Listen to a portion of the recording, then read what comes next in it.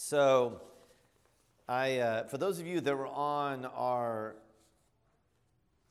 house orientation retreat, which I think was most of you, but not all of you, I did kind of a why house orientation retreat and why two houses and all that. What I want to do with you this morning is actually more specific to what we're doing together, which is why Gregory House, and create hopefully a helpful context, both biblically and spiritually, for what you're doing in here and why it is that we as a church now are really investing a lot in Gregory House and all that it is. And this is an excitement for me to do this this morning, because this is probably, I can't chart exactly when the name came to me. It might have been over 10 years ago. And we began talking and dreaming about Gregory House for over a decade, to the point that our leaders that heard of it honestly began to lose a little bit of engagement, because it was one of those things that got talked about all the time but was never actually happening. And that was because the idea came to me far more quickly than the readiness for Gregory House to occur happened. So it is here now, and you guys are it, along with several leaders in Minnesota who meet once a month. And then we're working on how we can also incorporate leaders in Kansas City, at St. Aidan's, Kansas City, and how they're going to be a part of it. So one thing that we're going to build out over the years is how is Gregory House in multiple locations throughout our diocese? And how is it operating? And how is it contextualized to different locations? Not everybody can do what we're doing on a Thursday morning. Resurrection has the resources to do that in a way that churches don't. But how can there be a sense of us all doing Gregory House, Wisconsin, KC, Minnesota, Iowa eventually, and all of that, which is really exciting. But let me start with asking the questions, why Gregory and why House? And we'll get into House after why Gregory, and that's where the scripture verses up top will especially come into play. But why Gregory? And I brought Gregory the Great's kind of his great work. He was a prolific writer. Much of it, I think, is still available, but more obscure unless you're a patristic theologian and interested in Western doctors and all of that. But this book, The Pastoral Rule, they call this Pastoral Care. We better title Pastoral Rule. This is sort of his great contribution to the work of theology, and particularly pastoral theology. And thank God we have it. Gregory did primarily ministry in the 6th century. He died in the early 7th century, so he's a late patristic father. If you kind of chart the patristics kind of bumping up against the early Middle Ages, starting in early 8th century, he's a late patristic father.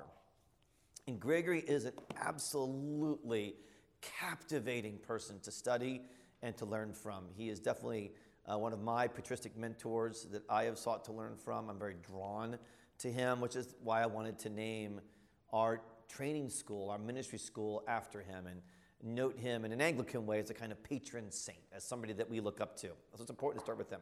So you could have 4 key, what they call Western doctors, and by that would be theological doctors of the church. That'd be Augustine, Ambrose, Jerome, and Gregory. So he is sort of seen, if you look at the 4 corners of the edifice of the Western theological enterprise, Gregory is one of those key 4 doctors. Now, what's unique about Gregory is, and they all had, Jerome had less leadership, Augustine and Ambrose more, but Gregory was a significant leader. So he starts as a monk. He starts actually in the marketplace and is raised in a very wealthy family, moves into the monastery, begins an incredible life of academic work and monastic prayer, and is brought from that ultimately into the papacy. And I think it was Calvin who said he was the last good pope. I'm not sure I would agree with that assessment, but you can understand for a 16th century reformer looking back, he said Gregory was one we can really trust as a reformed thinker. And I think that that's important. Gregory is somebody that we can deeply, deeply trust. He was a leader. He was a theologian. He was a pastor. And he brought those things together so beautifully and so powerfully. And that's actually what I want for you all. That's why I named this school after him, is I want you all to be leaders. And we will go through lots of different ways that you'll lead. And we'll do our 5 M's of ministry in Ephesians 4. We'll do that again for our Gregory House last year, folks. We're going to do that again. We're going to workship that more. I expect you to be different types of leaders. But you're in Gregory House because we have seen in you all leadership calling, leadership gifting, leadership fruit, leadership anointing. And Gregory was a leader. He dealt with the constant challenges and pressures and joys and responsibilities of leadership. So when you read him, and I do recommend you read him, you will read somebody whose work has been pushed through the sieve of leadership. And what's come out has been somebody who's been in leadership situations constantly. So as a leader, he's also a very careful theologian, and I want you all to be theologically developed. I want you to be theologically matured. And it's my expectation that Gregory House will help to do that. It's also my expectation you'll take that on yourself. I mean, I received formal theological training, over probably 85, 90, credit hours of advanced theological classes and studying over all the years. But some of the most important stuff I've done has been, I should read that.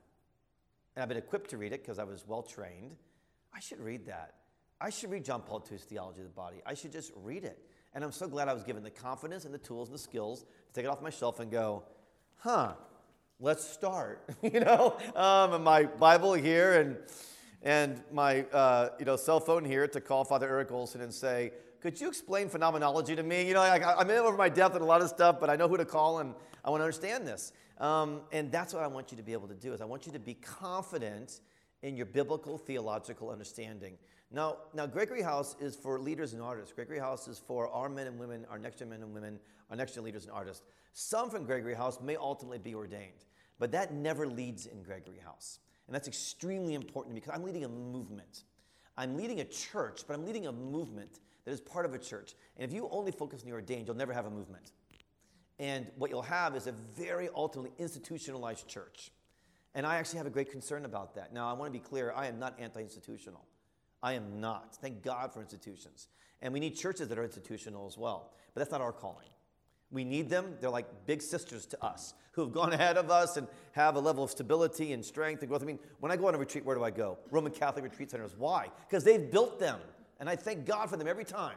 We will not have any retreat centers around the country. We're not going to do that as an Anglican movement. The Roman Catholics have. Well, why do it if they've already done it? Thank God for them. They've got a powerful institutional reality. We're not going to give BAs out. Wheaton College does that. Moody does that. Lots of folks do that, right? And they're institutions.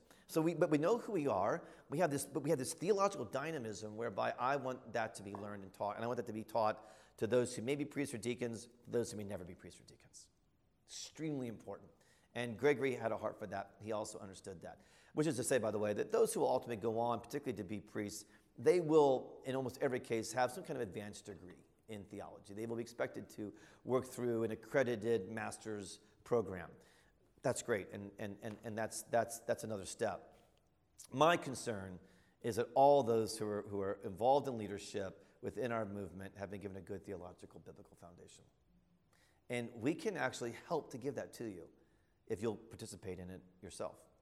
And that was Gregory's heart. He was a leader, and he was a theologian. He was also a pastor.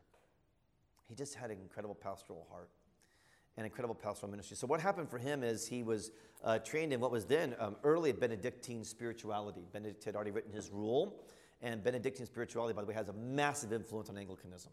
So it started in Italy, but it actually moved into England, and the English embraced it, and the English church embraced the Benedictine way. So the Benedictine way and Anglicanism are very related. That's not what I want to talk about today. Gregory saw the Benedictine way, and he went, this is amazing for monks. But what about others? And so he had this, if you will, Anglican impulse to say, let's take the rich Catholic faith and let's make it available to as many people as possible. That's the Anglican impulse, by the way. It's the vernacular. We're driven by the vernacular. How do you get into people's words? How do you get into people's language? We were the first great tradition movement to make sure the Bible was in the language of the people that it was given to. And so Greg says, how can we get into the vernacular? Well, how about we write not just a Benedictine rule, a monastic rule, let's write a pastoral rule, which is what this should be titled. Let's train pastors. Let's tell them how to lead. He calls it governance, is his translated phrase. How do you do proper leadership, proper governance? And that's what drives him. So the tradition in the Great Tradition Church, I don't know, but probably not in the East, but certainly in Anglicanism and Roman Catholicism, is that a bishop is handed a copy of pastoral care when he's consecrated to the Episcopal ministry. And this very copy was handed to me by Father Eric Olson, who's the closest I had to a Benedictine monk. And he handed this to me. So this is Gregory. This is his work. A couple of just choice quotes from Gregory. He says a few things.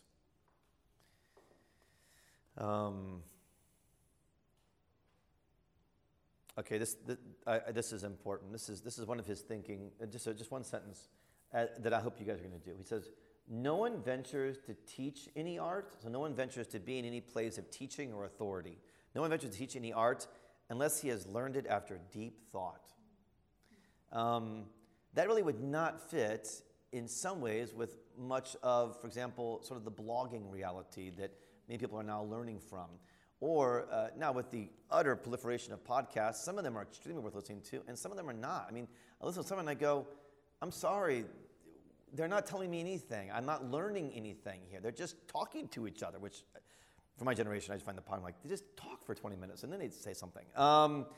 But what Gregory's saying is no one ventures to teach any art unless he has learned it after deep thought. I would like to give you some space for deep thought. And space for deep thought outside of the rigors and the pressures and the challenges of an undergraduate or graduate degree. We're not yet writing papers in Gregory House. I think we'll eventually get to the place where I will have more reflection paper work to do, but we're not doing that yet. But regardless, I want you to have a space to be able to go and think about this stuff. And I'm hoping that our theological lectures and our leadership lectures, and that's really how Gregory House is organized, theology in the morning and leadership this morning is an exception. I'm really hoping that it will catalyze deep thought for you. So that as you prepare to lead others and serve others, and you're doing that right now, which is part of the gift of Gregory House, is you do ministry, you do leadership while you think about these things. I'm hoping you'll have that. And it's my expectation and hope that you will develop a life of deep thought. So that your teaching art, the art of ministry, the art of the gospel, the art of discipleship, you're teaching those things after deep thought. I want you to be reflective leaders. I want you to be careful thinkers. Now, I'm a highly driven, multiplying, get it out before you get it right kind of person. I sat down with theologian John Clark yesterday, and we were working on stuff together. I said, John, just so you know, like in your world, you have to get it right. I thank God that theologians are precise, and they have to get it right. And you have to publish this stuff. I thank God for it. In my world, I get it out. So I got Gregory House out as early as we possibly could, which took way too long than I wanted to do, and it was scrappy. But we got it out, and so that's often, how I do want you to get things out, but I want it to happen after some deep thought. It needs to be carefully considered, and Gregory's he's just a great leader for us in that way. So hence the name of Gregory. Not to mention, and this is key for us as Anglicans, you guys may already know your history on this. It was Gregory who initiated the outreach to Britain. Now, of course, in that point, he did not know that there was already a profound Celtic movement of Christianity stemming back to Alban and probably maybe late 2nd century is our best thought about how early we have some kind of gospel Christianity present in Britain, very early. He didn't know that, of course. So he wants to make sure that Britain, which they viewed as a frontier, is given the gospel. So he initiates and organizes leaders, including Augustine of Canterbury, to lead that crew. And you all know the story that Augustine got halfway and then came back because he was terrified of what would happen to him in missionary work. Rachel could understand that. There's a terror to missionary work. But, he was already a good Anglican.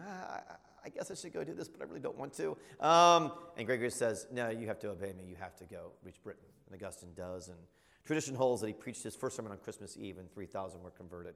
I think it's by tradition because they attach the number to Peter's first sermon in the book of Acts. But it does hold that he was seeing fruit.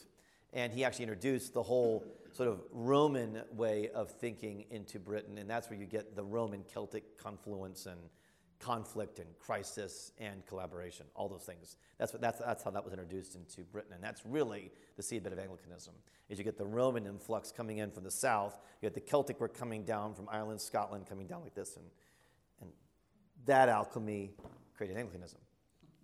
And Gregory was critical to that. So he's pastoral, he's a theologian, he's a leader, and he's highly missional. He's our guy.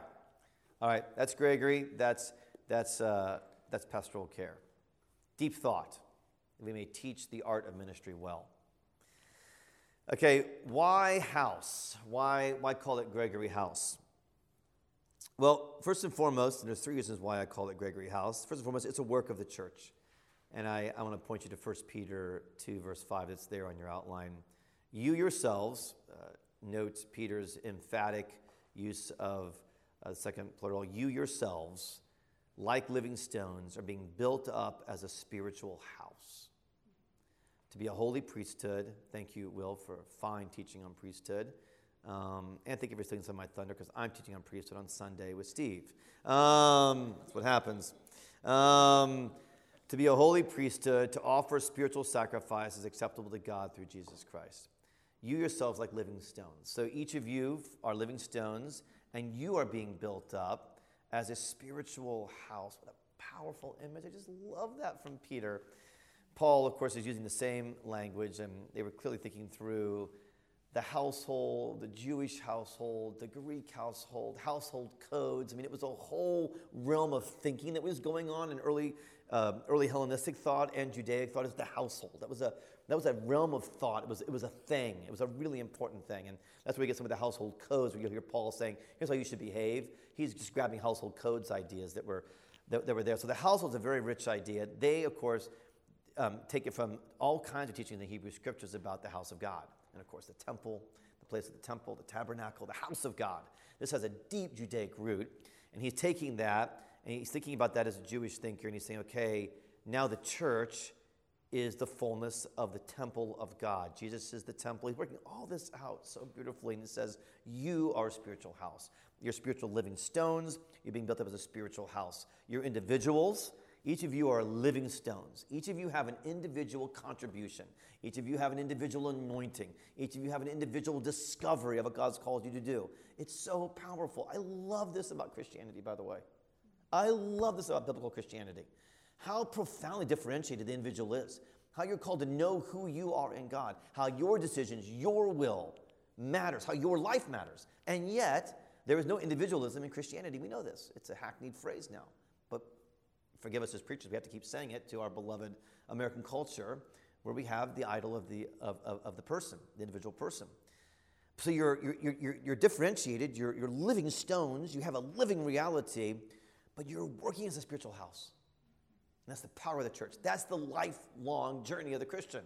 It's who am I in Christ? Who have I been given as an identity in my personal way, in a personal nature, because it matters who I am. God loves me personally.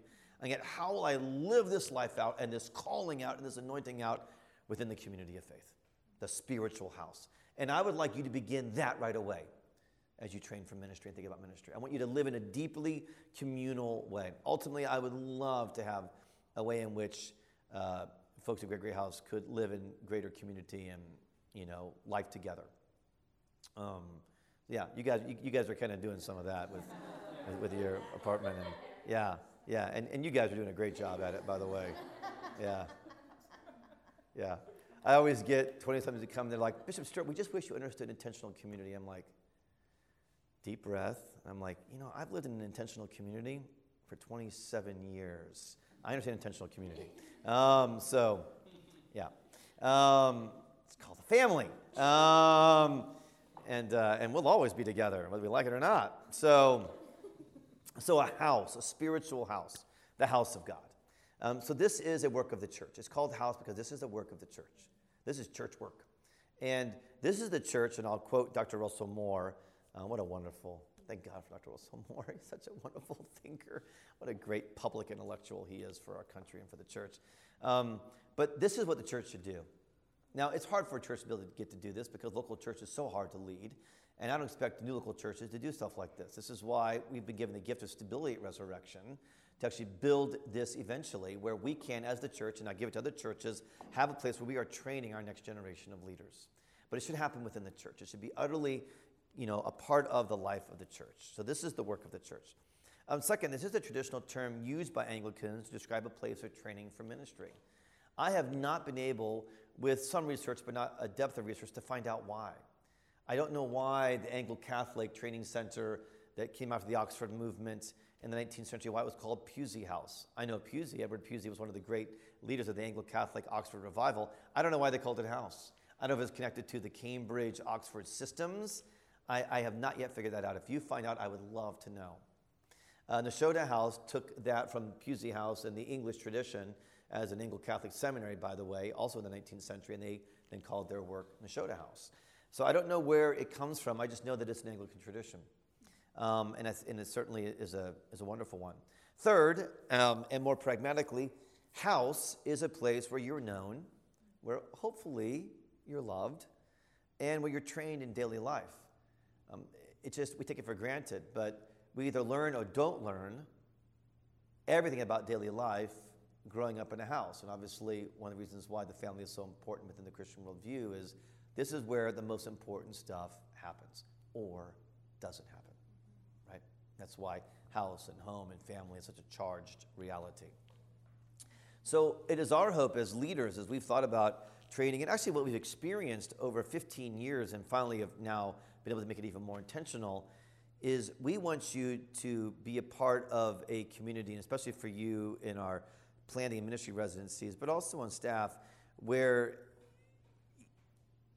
it has a reflected closeness of a home. It won't be just like a home. It won't be that. In some ways, that could get actually weird, right, and almost cultic. There's a way in which we're not a family house as a domestic family house is, but what I do want us to be is enough of a place where we live life together long enough and through enough seasons that you actually get to know us as leaders at some degree. And some of you have a chance to get to know some of us better than others. And I mean, it's variated. But I want you to have that chance, and I want to have a chance, and our leaders want to have a chance to get to know you. And that takes a whole lot of time. And it takes more time in an upper middle class, perfectionistic, generally white suburban culture with Wheaton College feeding it. And I have to reckon with that. I have to thank God for Wheaton, but I also have to reckon with that. How do I train folks contiguous to Wheaton College?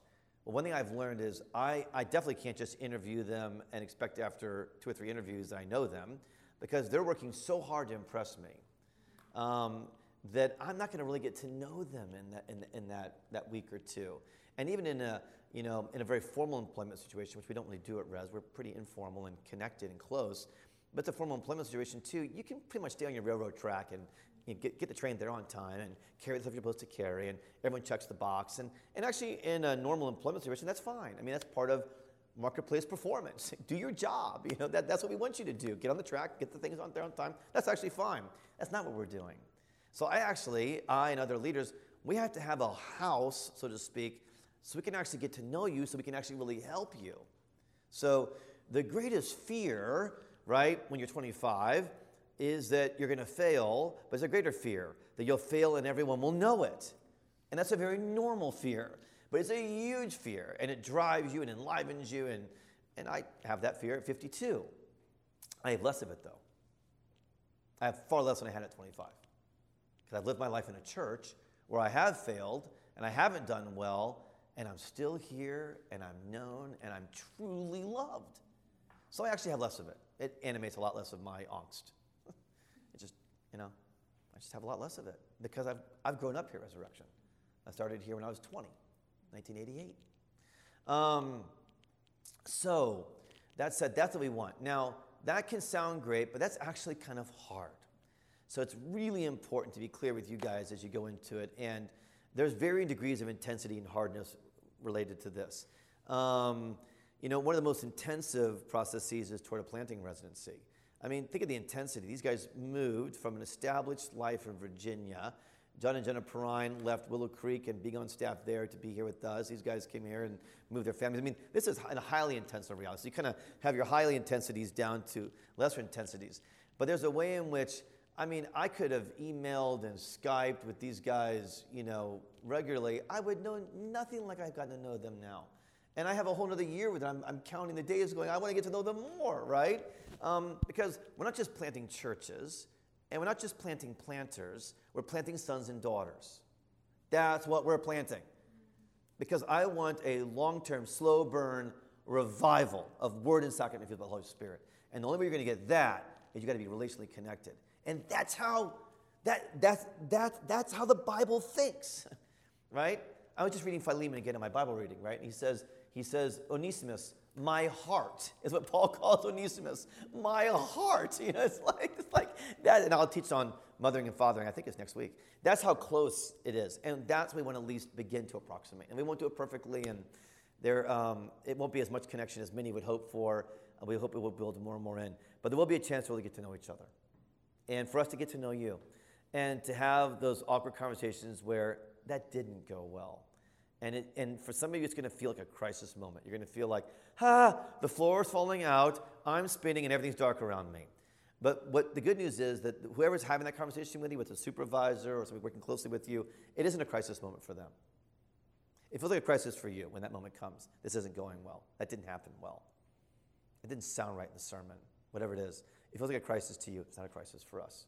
It's actually what we're waiting for. Because we're spiritual moms and dads, right? I mean, when my kids get disciplined, it's a crisis for them. But for me, I'm like, I'm just being a dad. And honestly, I go on with the rest of my day. And I'm fine. They're like, I'm fine. Because I'm just doing my work. So for us, we're actually hoping for opportunities where you don't do well. We're hoping for them. Because then we get to get closer to you. And what I hope you'll hear in those conversations and how we try to do this and train each other is, hey, this is going to be kind of difficult. But I have a lot of hope that after this conversation, we're going to be closer than we are now. And you're going to have a deeper sense of security rather than insecurity. And we're going to walk this through. And I just want to be really upfront about that. And that can get complicated. And by the way, those of us that are often bringing those words, we're not always perfect about it. We get hooked in the conversations too, and we don't always do well. And sometimes we'll have to come back and say, I didn't do so well in that conversation. I've had so many of those, you guys, in 20 years of training leaders. So many of those where they didn't do well, I didn't do well, so we have the conversation again. And then we have it again. What's happening in that process, though? We're getting closer. We're actually getting to know each other. Steve and I have had some really awkward moments in 15 years of me discipling him and getting to know him and him getting to know me. And we've had some really awkward moments. And it's been like, and you leave the conversation, actually it's not all right yet because you got to have another one or another one or another one. And that's been really powerful. And I just want you guys to know, like, that really is how things happen here. Now, did they happen every day? I wouldn't say that is the case. Actually, there's a lot of joy and a lot of ease and a lot of working well together, but they do happen. And when they happen, if you can humble yourself and trust that the people who are talking to you care for you, have more experience than you, and are really here to build you up, we're going to be just fine. You're going to be just fine. It's part of a house, and it's part of living in a house. And so for some, that's a lot of, for some it's like, yeah, I grew up in this. I can do this. Others, it's not like that. And I have a particular love for those folks because that's how I was as a 20-something leader. I had high potential. I had giftedness, but I needed a lot of care and discipleship. I needed a lot of healing. So we want Gregory Place to do that. We want it to be a place to fail, to fall, and to put it less dramatically, just to not do so well, which is usually what it looks like. Russell Moore says this. He was writing about just thinking about traditional seminaries, which he wasn't jettisoning, and we shouldn't jettison traditional seminaries. We need far less of them, by the way. We don't need as many as there are in the country right now, but we do need some really good ones still. But he says this. The ideal pattern, Dr. Moore says, is for churches to seek to identify early in life those who are gifted and called to ministry.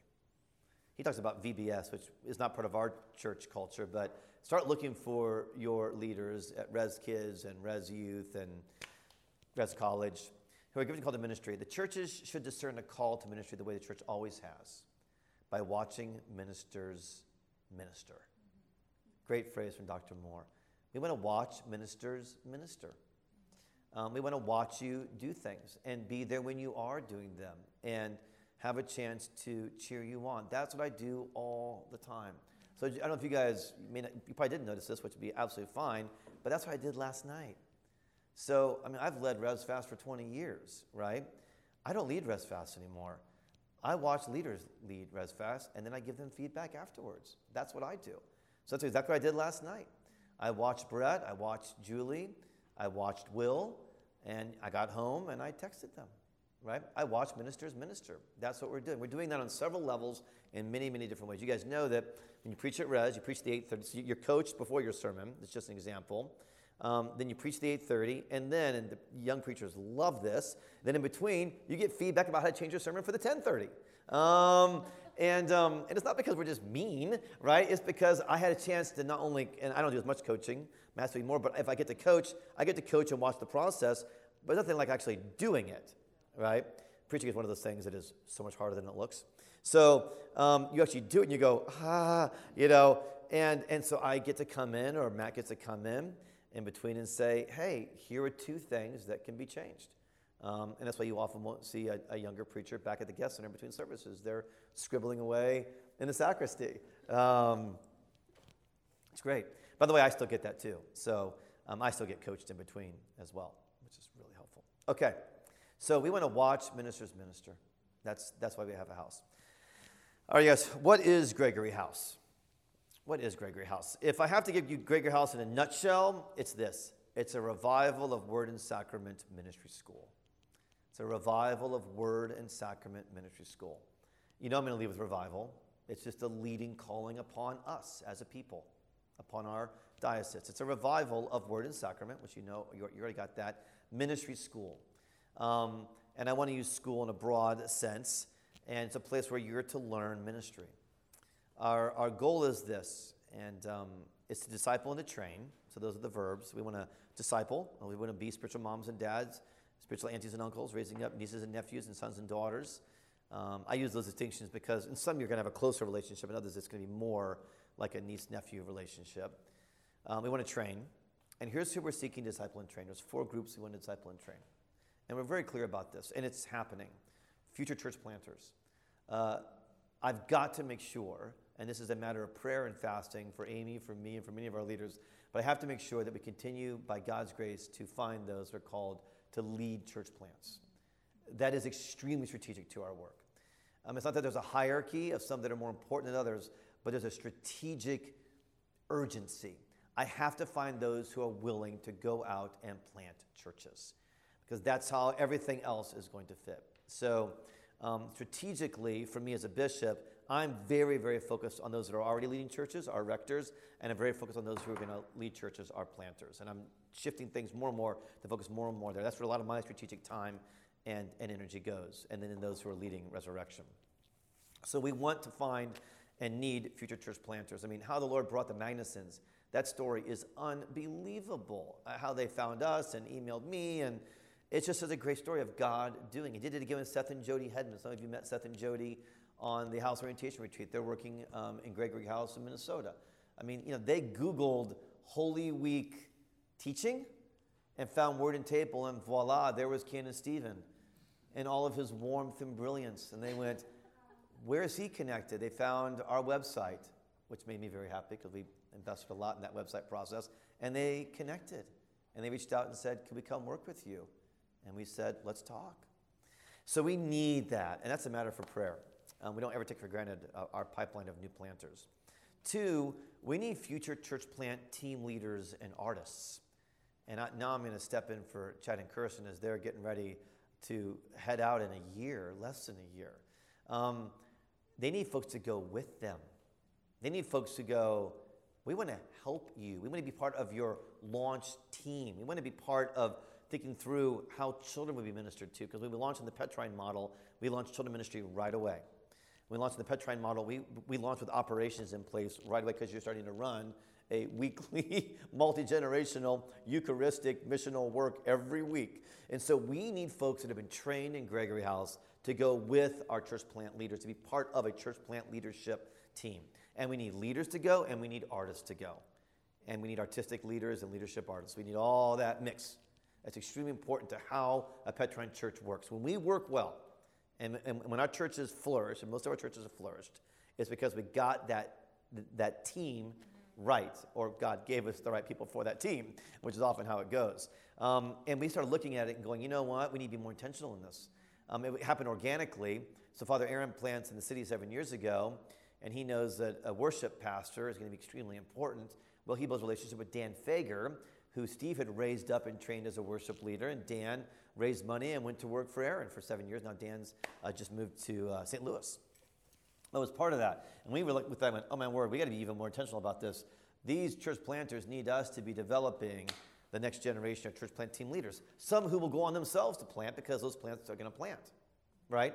Which is another great way. I mean, I love that you're at City learning from City, as Cunningham did as well, right? And I can't wait to see who's going to be learning from you guys in your church. I mean, we're doing that. And that's also part of the multiplication strategy, is you plant pregnant. with a hope and readiness to plant again, to plant again, to plant again. Now, it's a lot written about it. It's a lot talked about it. It's really hard to get to that place. But we're getting there, and Gregory House is a big part of that. Third, I want to help disciple and train future cathedral and diocesan parish staff members. In other words, I'm raising up staff for our movement. That's a big part of what we want to do, and Amy has a passion for that. She has a passion for how you hire, how you train, how you onboard, offboard, how you do all of that, because as our churches grow, and Father Aaron, it's really fun to watch Father Aaron's church growing, is he has to do that. He needs to hire more people. You get to 200, you're going to need at least 2 full-time people, a handful of part-time people on staff. So we don't have a lot of that yet, but we're getting more and more of that. Father Scott Cunningham's working through this all the time. He's calling me regularly. Help me think about staff and who could staff this and who can get that. Father Trevor is saying. So we want to help raise up that cadre of folks. It is a lot like the baseball farm system in that way. It's very, very similar to the way they do it, and the teams that flourish and do well, the teams that have built their farm systems. It would be very, very rare, honestly, for us to go outside the diocese to hire staff. I'm not saying we will never do it, but we've hardly ever done it. I've made one hire in 20 years of leading res outside of res for staff. Okay. Actually not great. And it's because it was so hard to come into a very developed culture. Yeah, it's a culture thing. And now our rectors are feeling the same way because they're like, I got this crazy, 5S revival word and sacrament culture thing going on, and I can't even go out to my ACNA friends in Sicily and say, hey, can you come in? Because they're like, well, I'm super evangelical, but I'm not open to the Catholic, or I'm super Catholic, but I'm open, blah, blah, blah, blah, blah. So, we got to grow it. That's what we're doing. Fourth is we want to disciple and train global missionaries. And I am deeply passionate about this. How I wanted to be there. Wasn't my call, wasn't God's call in my life, and I'm at total peace with it, but I still have a heart tug to be in the nations. And God's blessed me I get to travel and go to the nations and serve the nations, and it's one of my great joys. But how I wanted to be there, and how I love the work of global missionaries. I just love them. And I refuse to accept the kind of imperialistic agenda that's put on them, because most of them are not doing that, and particularly now. In the past 50 to 100 years, sure, there was some of that, and of course there's correctives have been needed in the work of global missions. But I love our evangelical global missionary heritage. I love it. Absolutely love it. I'm not ashamed of it. I love what God's done with missionaries, and I want to be a part of it, and I want to raise up global missionaries. I want to be a part of that and be connected to that. And Father Matt's heart is here, and we're thinking more and more, wow, how will we even get more and more intentional in saying, hey, would you please consider this? How do we go, if you will, old school evangelical on this better and better? College Church still has this culture. Thanks be to God. College Church has really continued to develop this culture over the years and give a large part of their budget to the work of global missions. There are so many folks who are still not reached, right? And we've had places that have been reached, and then we have the massive questions of education and discipleship. And anyway, so I'd like to be a part of that. Again, in the same way that we're not a seminary, we can't train you for the intricacies of cross-cultural mission. We're not prepared to do that, which is why we're going to always partner with mission agencies that are. But I want global missionaries who are going, okay, I want to be part of planting revival of word and sacrament infused by the Holy Spirit, which means many of our global missionaries will end up working with our global partners that are already there. So Rachel and Peter, thanks be to God, we've got this partnership with you. I will be sending you missionaries.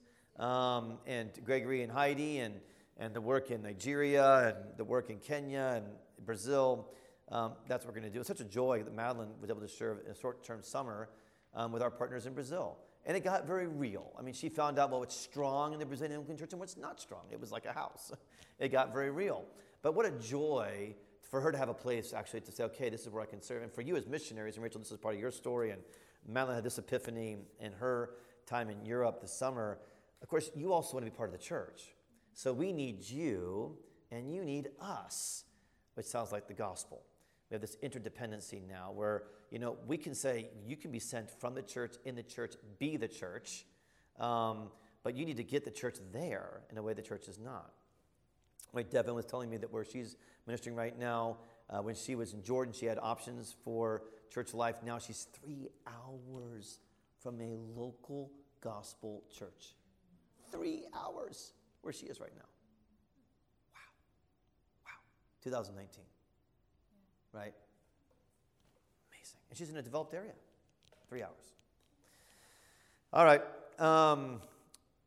With Gregory House, here's the hope, is that leaders and artists, and I use that phrase together very intentionally because that's the combination you see in the scriptures, particularly in the Old Testament, that helps make up the people of God. You'll leave Gregory House prepared to impart the mission God's given us. To impart. In other words, not just to have the knowledge, but to minister a revival of word and sacrament infused by the Holy Spirit. And I realize that that's something of an intuitive phrase, and I'm content to leave it as such. That I want you to be able to have ingested and lived and felt and seen revival of word and sacrament infused by the Holy Spirit, but part of your family culture now, and then to go out and live your family culture. In the same way that you leave your household and you begin to figure out what culture you're going to have as a family or what culture you're going to have in an apartment or in a community, so I want our planners to go, well, I ingested it, I've got it, like a kid has their family culture, and now I'm going to figure out what that looks like somewhere else. I want you to be able to impart our mission. And I want you to be able to do so with the values of our movement. I want the 5 S's to be understood by you biblically, for you to be able to defend them theologically, and for you to be able to live them in totality. I want them all to be integrated in you. If we at Resurrection and in other Gregory houses, if we can have folks who can impart our mission and have integrated our values, I'm content. And there's a lot of stuff there's a lot that doesn't cover. And there's stuff that once you're in your new place of ministry, you'll go, I don't feel ready here. And fair enough. I mean, Scott, Cunningham, I've been helping him. He's like, I'm not ready here. I'm like, you're right. I did not help you with that. I should have. I mean, I'll grow in that. I'll build it. But what I can know about Scott Cunningham and Marissa is they get our mission. They've got our values. They're doing it. And it's happening in Madison. Great. Gregory House has 4 components, you all, that make up Gregory House. And this is important. Because sometimes it can seem like the residency, and I think this is because we've been developing it, it's been this way, the residency can be separated from Gregory House. But not all of you are residents. Some of you are staff here. Some of you are missionaries. So Gregory House is not just residents. Residents do form our backbone. It's what makes the whole thing sit up. So Gregory House has the residency component. That's our first component. Ministry residencies, part-time or full-time, and planting residencies. Ministry residencies are developed, of course, for those that are kind of earlier on in their discernment process. And in ministry residency, our hope is that, yes, you'll get our mission, yes, you'll get our values, and also you'll get clearer on your particular ministry calling. Am I called into full-time ministry or not? Am I called to be a marketplace? I totally expect I'll have someone who will go, man, I'm called to teaching, I'm called to marketplace, I'm called to whatever, but thank God for Gregory House. I just became an incredible part of this movement. Dan Easley always said, I wish I could have had Gregory House before I went into my engineering career. That's what I would have loved, I'd love to think about a 23-year-old Dan Easley, training him in leadership and theology as he prepared for a career in engineering, where he's been an unbelievable gospel agent. So residency has that. The ministry residency particularly allows for that. Planning residency is really, that's where we've gone, okay, these are leaders that, that in a matter of 2 or 3 years are going to be ready to plant or going to be ready to be positioned to plant. In John and Jenna's case, they're positioned to plant. Thank God they were able to step in, come alongside Aaron, catalyze mission so they can ultimately plant.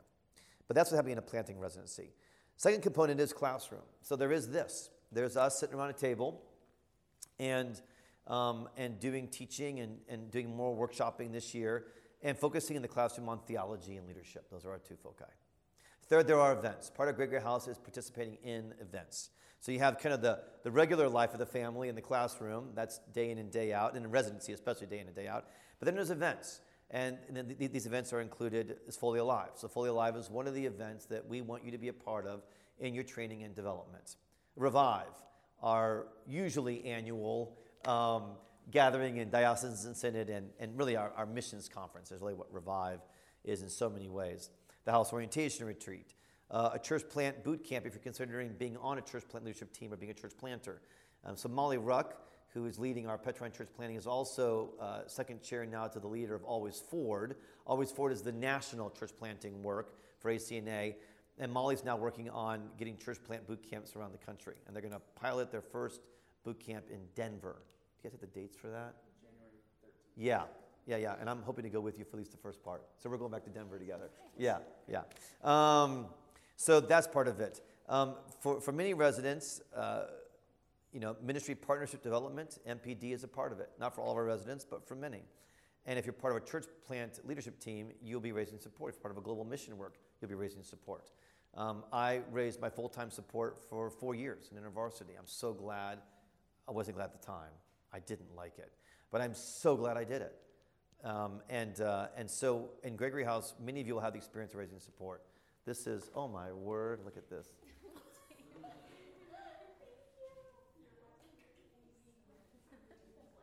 It's almost a matching thing happening with mom and son. Yeah, we tried coordinating all our outfits. I love it. Hi, Charlotte. And just to say a word about that. Fundraising, right? I mean, it's embarrassing, it's awkward, it's difficult, and it's so deeply biblical. Now, different leaders have raised funds in different ways throughout the centuries, and there's several ways to raise funds. And you've got the Mueller School, and you've got the Cruz School, you've got different schools of fundraising. But there's a deep gospel urgency in what happens in fundraising, which is you move into a place of vulnerability, you move in a place of fragility, you move into a place of significant need. And you need primarily the body of Christ to help you. And it's gospel. And for those that will eventually be on staff teams and for those that will eventually be rectors, it will never go away. You always live that. I stopped a certain kind of fundraising when I left InterVarsity staff and came on staff here, but I started a whole other life of fundraising. Every Sunday I'm fundraising. Now I'm preaching the gospel and I'm leading, but I'm constantly aware that the financial development of Resurrection is part of a significant team, our senior team in vestry especially, but ultimately as rector, it's on me. That's part of my job. I can't say, oh, I just preach. Well, that's not part of leading a local church in our culture. You constantly have to be aware of the fact that you're building trust, you're teaching what it means to be gospel, you're helping folks understand money. That is very integrated in the life of ministry and in almost every single ministry. There's a reason why Paul would say, I expect you to send me on my way, i.e. here's a fundraising letter, and I need to get from Philippi to Ephesus, and I don't have the money, but you do, and I need you to help me do that. He does it all the time. So the fundraising piece is one of those things that we can feel like, I just wish it would go away. It's not going to go away because God doesn't want it to go away. He wants it to be a part of your life in ministry. That's what he wants. He doesn't want to rule your life, but he wants it to be in your life. It was in Paul's life. It was in countless people's lives. It's in my life constantly as a leader. It's part of it. So that's part of the events. The final fourth piece component is mission. And this is a new thing this year, and so we're going to experiment on you guys and see how it goes. But I realized as I was praying over the summer, I realized, wait a second, we never have a chance to be in awkward mission situations together. And that's so important and rich. And this is a greenhouse gift that Gregory House wants to learn from.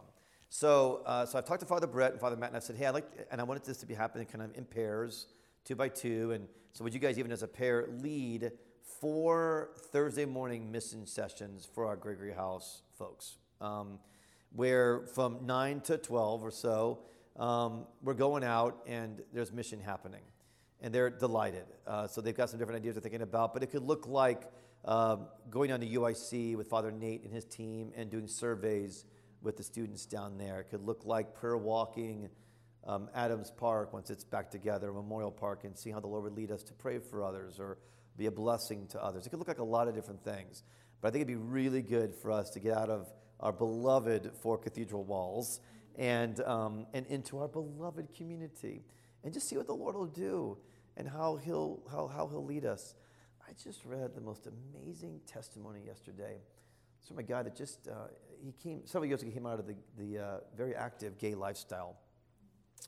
And the way that he was converted, he was in a coffee shop in Northern California, and there were 4 people there having a Bible study with their Bibles open. That's all it took. He went, wow, they're reading the Bible together. So he approaches them and says, this is really neat you guys are doing this. Like, yeah, we're part of this church, but you want to come? Now, I've made thousands of church invitations, and rarely did somebody come, but he came. And that very first Sunday, he converted. so unusual, but it's awesome. It's so encouraging. And he's now this amazing spokesman for the gospel amidst the LGBTQ community. He's a highly successful interior designer in the California culture, and he's now this incredibly gospel clear man. His first name is Beckett, by the way, which is kind of cool. So, mission. Let's get out in mission. All right, you guys, we're going to take a break pretty soon. Any questions on Gregory House or stuff that would be helpful to clarify, or for our one-year veterans, anything else that you guys would add to what Gregory House has been? More than a residency, more than a classroom, more than events, more than mission, and hopefully all those things. So. If I could just add a testimony to the fundraising aspect. Yeah. Gregory House, or this residency. I started out, and of course, nobody's thrilled about the idea of raising Right. support, right? And it is hard, and you wonder, am I going to make it? There's certain calls that are easy because people have the culture of understanding what you're doing, and there's certain calls that are really hard. Yeah. To just start. But as the year has gone on, and as I've circled back, and I've been needing to renew my support for this year, I've been able to actually realize the body of prayer and the people that have been connected to me this whole year. And thinking, if I didn't have to raise support, or I was able to be supported purely through resurrection, well, those people already know what a revival is, word and sacrament infused Holy Spirit's trying to look like. Now there are 45 people throughout Washington State and Wow. other places here that monthly, every other month, are getting messages, from me describing what God is doing. And it really came home when I went back to Seattle in June and hosted a get together that was kind of celebration of the end of the year and what's going on, what's coming next year. And listening to people in that circle then feedback after my sharing time about what they were so excited about this ministry. And it's just and it's another Danny's moment actually, when he would come and do generosity training at various church events. He would say, where your treasure is, there your heart is, so your heart follows your treasure. Yeah. So for those Yeah. supporters that actually know me a little bit better, and the connection is close enough to do this, I actually love being a support raise church worker, because I asked for your money, but what I really got was your heart. And so you have a way the connection is just so much more real. There's a real investment. And now there's 25 people in the greater Seattle area who are waiting for Word and Sacrament Church plant in greater Seattle. And Wow. that's amazing to me. That's because amazing. I want that. I want that there. And I have a trickle of people that are pilgrimaging to Wheaton and going back who are excited about that. So it's a way Wow. of growing the impact of the ministry in a way that you Wow. probably never thought through, by being humble enough to say, I need you. Yeah. I need church. Amen. So don't be discouraged. Keep going. Yeah, that's good. Any other thoughts, veterans? Hardened, war-tested veterans. On this side of the table, that's so weird. Please don't ever do that again. It's so weird. It's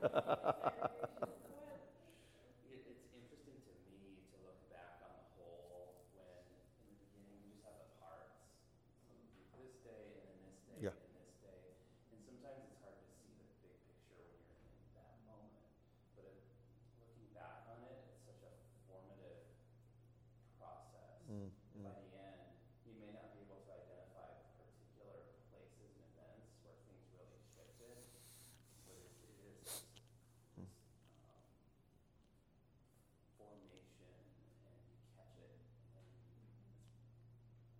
it's not to be discouraged by maybe 3 weeks in, 4 weeks in, I don't know if I'm really getting it, but Yeah. then looking back, you really see by the end. Yeah. And sometimes doing stuff they don't always love. I mean, Chad was really patient. He was always engaged in it, but it wasn't always stuff that you would enjoy doing as much. But it was coming into the culture and being a part of that, and you were incredibly open to that. Yeah, I think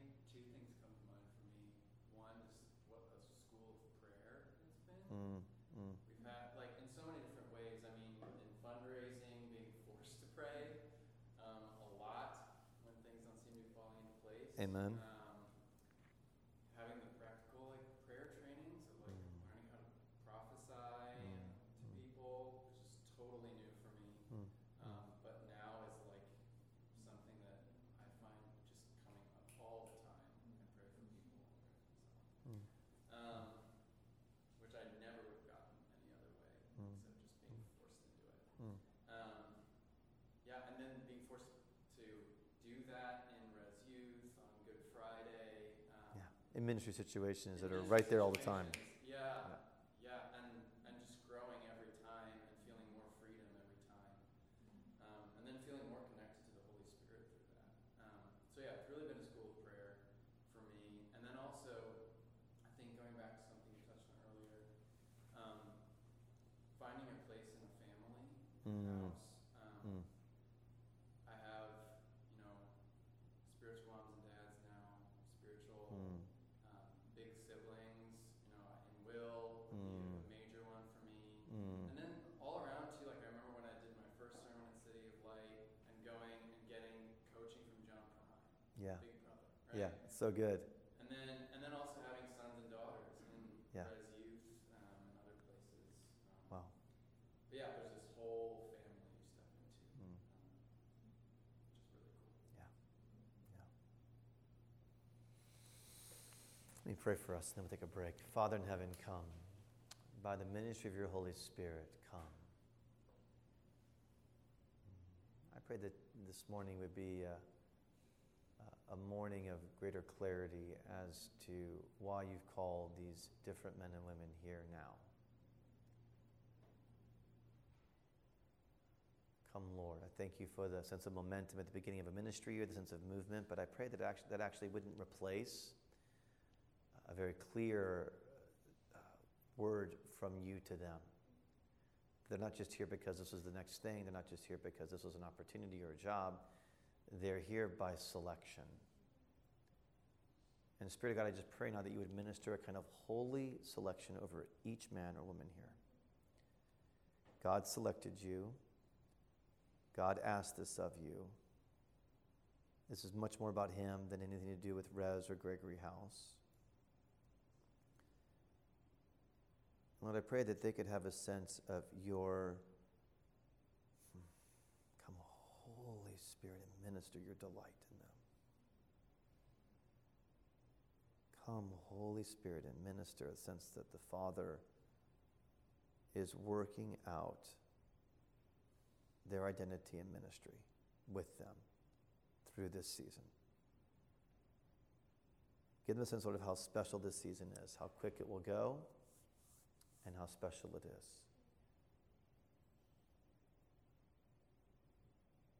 Just pray, Lord, if you would speak any word to any one of us, Lord, about what you want to minister in Gregory House and in all that that means this year, Lord, would you just bring that now? Come, Spirit of God, come.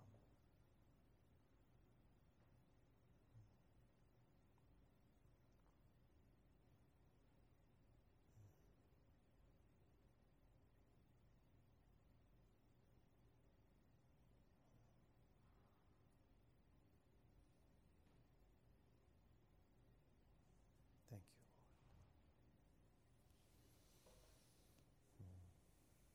Lord. Lord, would you anoint this year together? Anoint our discussions. Give us a love for each other. Help those of us that teach to teach clearly and carefully the realities of gospel leadership and of the gospel itself.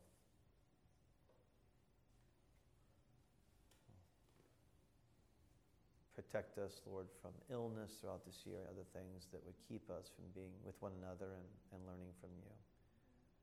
I pray an anointing on each ministry represent. I thank you, Lord, that every single person here is involved in a ministry, called into a ministry now. And I pray a blessing and anointing upon each ministry. Thank you, Lord. Thank you, Lord.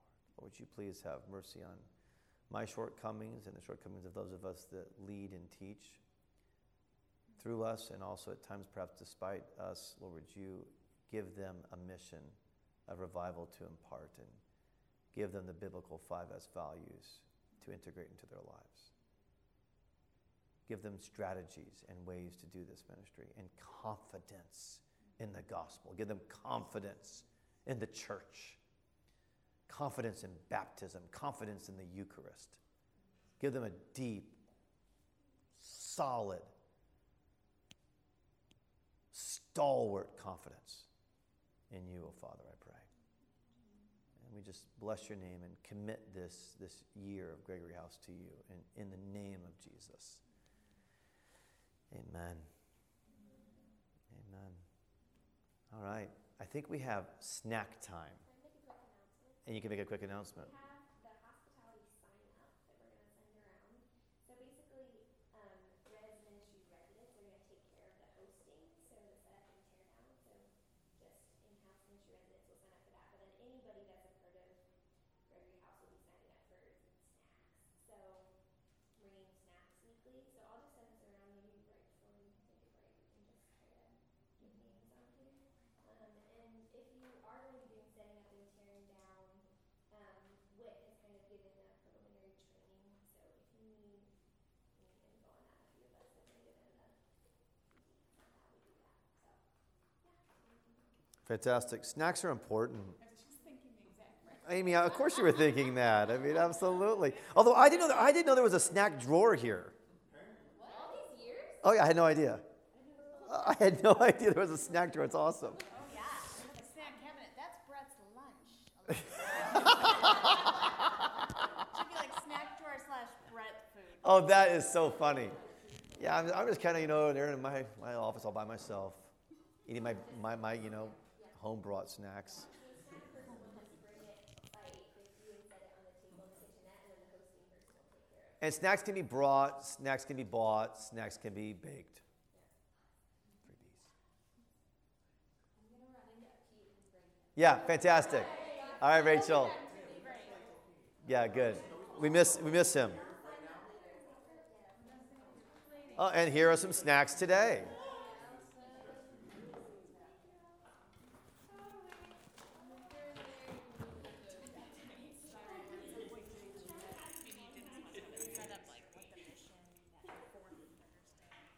I talked about that. Okay, good.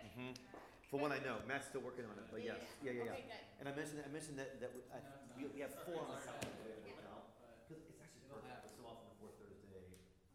Well, not the fourth, but the fourth Gregory House is Thanksgiving or Christmas. Yeah, he's fully alive, exactly.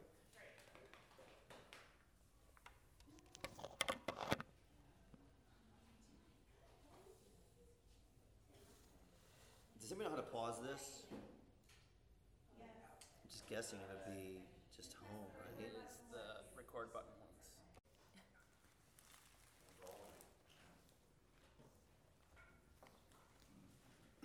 You can turn in your Bibles to Luke 22, verses 14 to 30.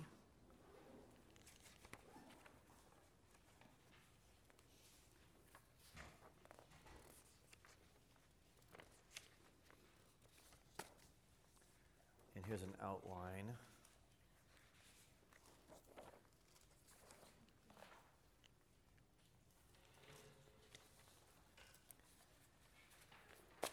It's probably pretty obvious why I start with this teaching with Gregory House. In the last 3 Gregory Houses we've started, this is the 3rd, I've always started with this teaching. And I have a great concern and a great passion, but I'm really interested in the theology of Sabbath. I've always been intrigued by that, and kind of the Hebrew vision of Sabbath. That's always been an intrigue to me. That was early on when I was studying theology. Then as I started doing ministry and leadership, I became really interested in how do I do this and not burn out? That just became actually just a literal question for me. How could I do this? Now I'm gonna.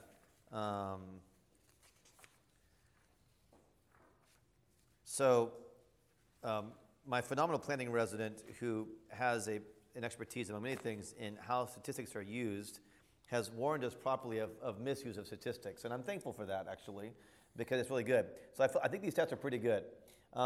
This was a work done among 1,000 pastors. So they sampled 1,000 pastors and just asked them about their ministries, and particularly around the question of burnout. Here's what they got. Out of 1,000 folks, 40% of the pastors were seriously considering leaving the pastorate in the last 3 months. So 4 out of 10 went, in the last 3 months, I can't do this. I got to go do something else. By the way, my brother and I have this running joke, and it's, what's your current fantasy of what you would do if you weren't doing this? And for years, we've kind of done that, what's your current fantasy? And, for years, mine was, I think I'd go work at Wheaton Academy, coach cross country, and cut grass in the summer. He's like, oh, no, that would be far too strenuous. I think maybe he was somehow finding a way just to read. I can't remember exactly what my brother, but, we have these, like, he has some actually some pretty good ones, I'm forgetting it now, but we always had these, like, in the 40 percentile, if I left this, when I leave this, I'm going to go do this. 50% of pastors said they were unable to meet the demands of their job, and they were so discouraged that they were trying to get out, but they couldn't find another way to make a living. So they felt like, hey, I've got one skill set, it's pastoring, and I can't transfer that to another profession, so I want out, but I'm stuck. This is a really key one. For every 20 pastors who go into ministry, only one retires from ministry. I've read this stat in a few different places. So for every 20 who start, often in their 20s, only one retires. And I've read that in a few different places. Yeah. So some of that, by the way, has to do with the old-time seminary system, where folks thought, I should go into ministry, I'll go to seminary, without being able to go through a process like this and be discerned and loved and cared for and helped to find out what their fit was. But that, to me, is a stunning stat. This is 5 years ago.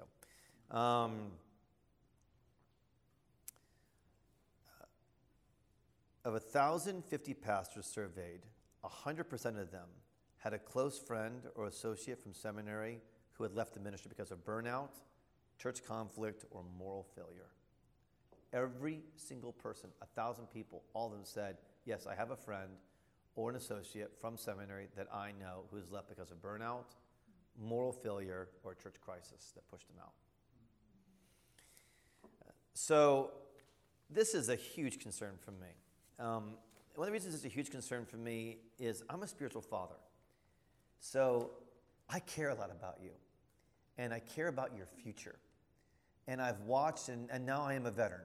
I've been in it for 25 plus years. And I have watched friends and associates, I certainly could completely agree with all those stats, get chewed up and spit out. And I've seen what local church can do to people. I've seen what the global mission field can do to people. I've seen what church planting can do to people. And it's a huge concern for me. And I feel a level of responsibility because I'm here saying, come in. The water's great. And the water is great. But you have to know where to swim and where not to swim. And they don't always put signs up in church, there's sharks in this water.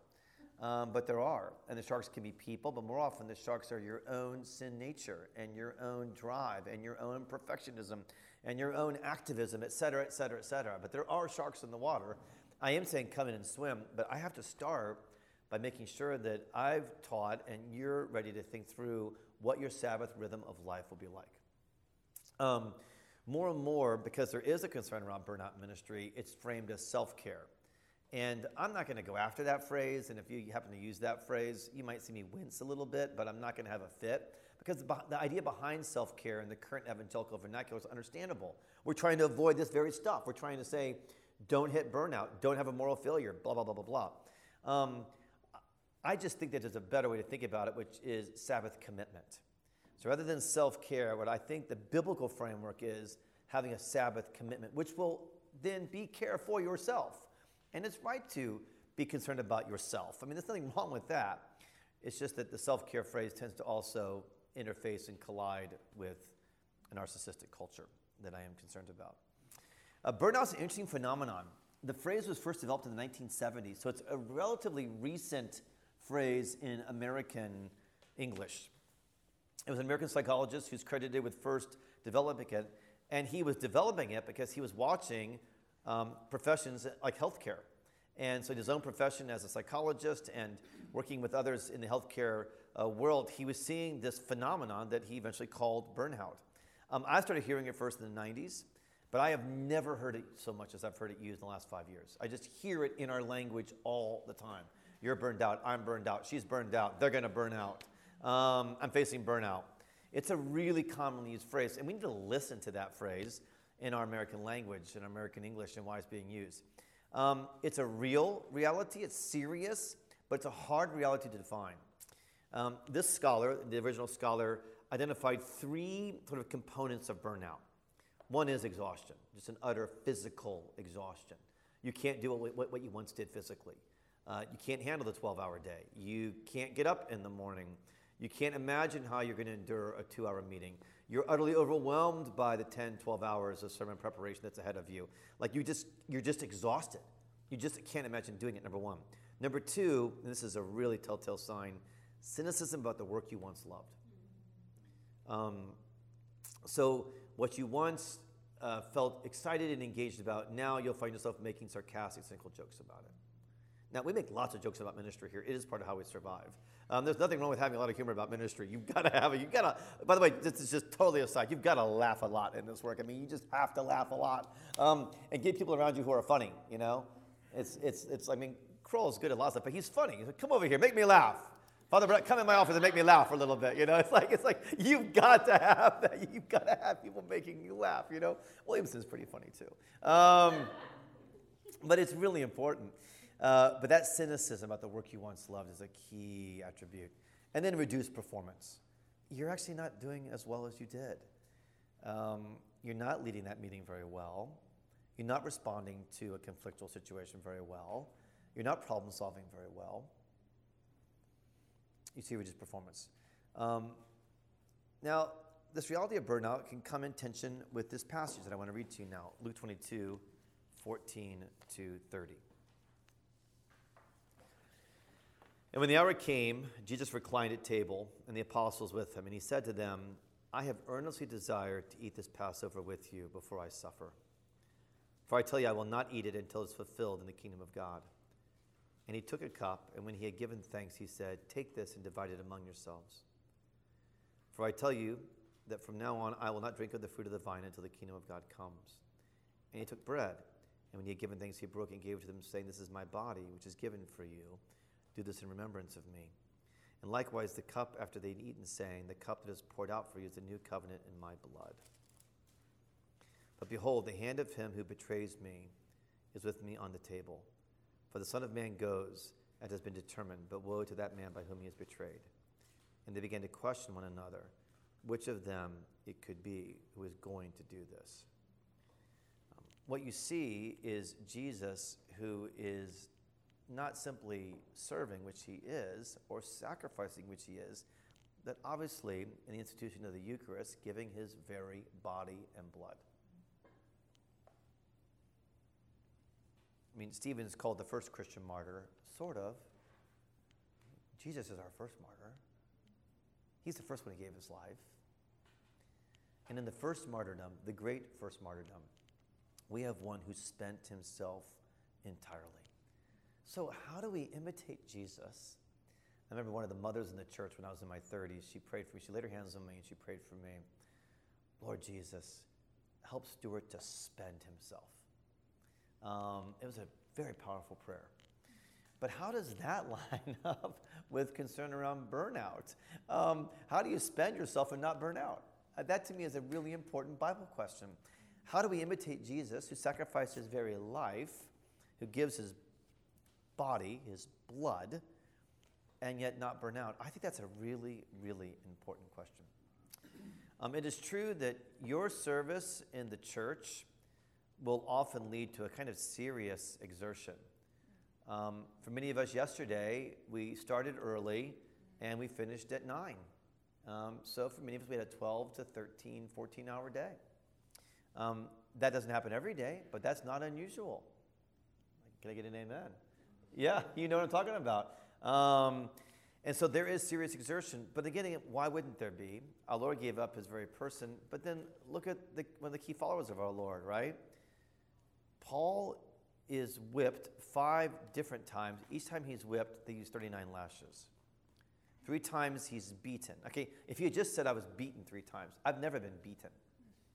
He's beaten 3 times. He's stoned once. He's shipwrecked. One can only imagine the horrors of shipwreck 3 times. So it's like he gets on the boat and thinks, oh, I've been shipwrecked once. That'll never happen to me again. I kind of did my time with shipwreckness, right? No, there's 2 more times coming for Paul being shipwrecked. Lightning only strikes once. Well, in this case, shipwreck struck 3 times in Paul's life. He's in constant danger. We know he suffers insomnia. And he's often going hungry, because when you're out on an adventure, and in the ancient Middle Eastern world, or in other parts of the world still, if you're out on an adventure, part of the adventure is, how are you going to eat? I mean, where will you get food? So how do we take that, this Pauline life, and how do we square that and understand that with the reality of burnout? How do we become those who sacrifice our lives? How are we free to sacrifice our lives? The 4th S. How do we serve without burning out? So what I want to talk about is the importance of establishing your Sabbath rhythm and going to Jesus and understanding Jesus. He says to them in verse 15, I have earnestly desired to eat this Passover with you. Well, we have to start with an understanding how we establish Sabbath rhythm from verse 15 is the establishment that the Lord wants to be with us. He wants to have the Passover feast with us. He wants to be very, very close to you. So he gives us the Holy Communion. On that same night, he washed their feet. And he invites us into a Sabbath bonding, which is the first point I want to make. He will invite you into a Sabbath bonding. 2, I want to talk about Sabbath bonding and finish lines. And I'm going to step out from the text a little bit on that point number 2 to get more pragmatic. 3, I want to talk about Jesus being slow to self-protect in verse 21 in the exegesis of this passage. And Jesus refuses to self-position, verse 27. All 4 of these things, coming to Sabbath bonding with Jesus, learning how to employ finish lines, being slow to self-protect, which is absolutely against what you often feel when you're doing ministry, and refusing self-position. All 4 of those components will actually lead you to a life that I believe you can avoid burnout and actually thrive. And I'm really thrilled to have the testimony. In 25 years of full-time ministry, I've not burned out. I can't say I haven't been close. I can't say I haven't crawled into family vacation times. I have, and Madeline can give testimony. But I've never gotten to that point where I was cynical about my work. Wow. And I was a massive cynic, actually. I've never been cynical about my work. I've never been so exhausted I couldn't do it. I've been almost so exhausted.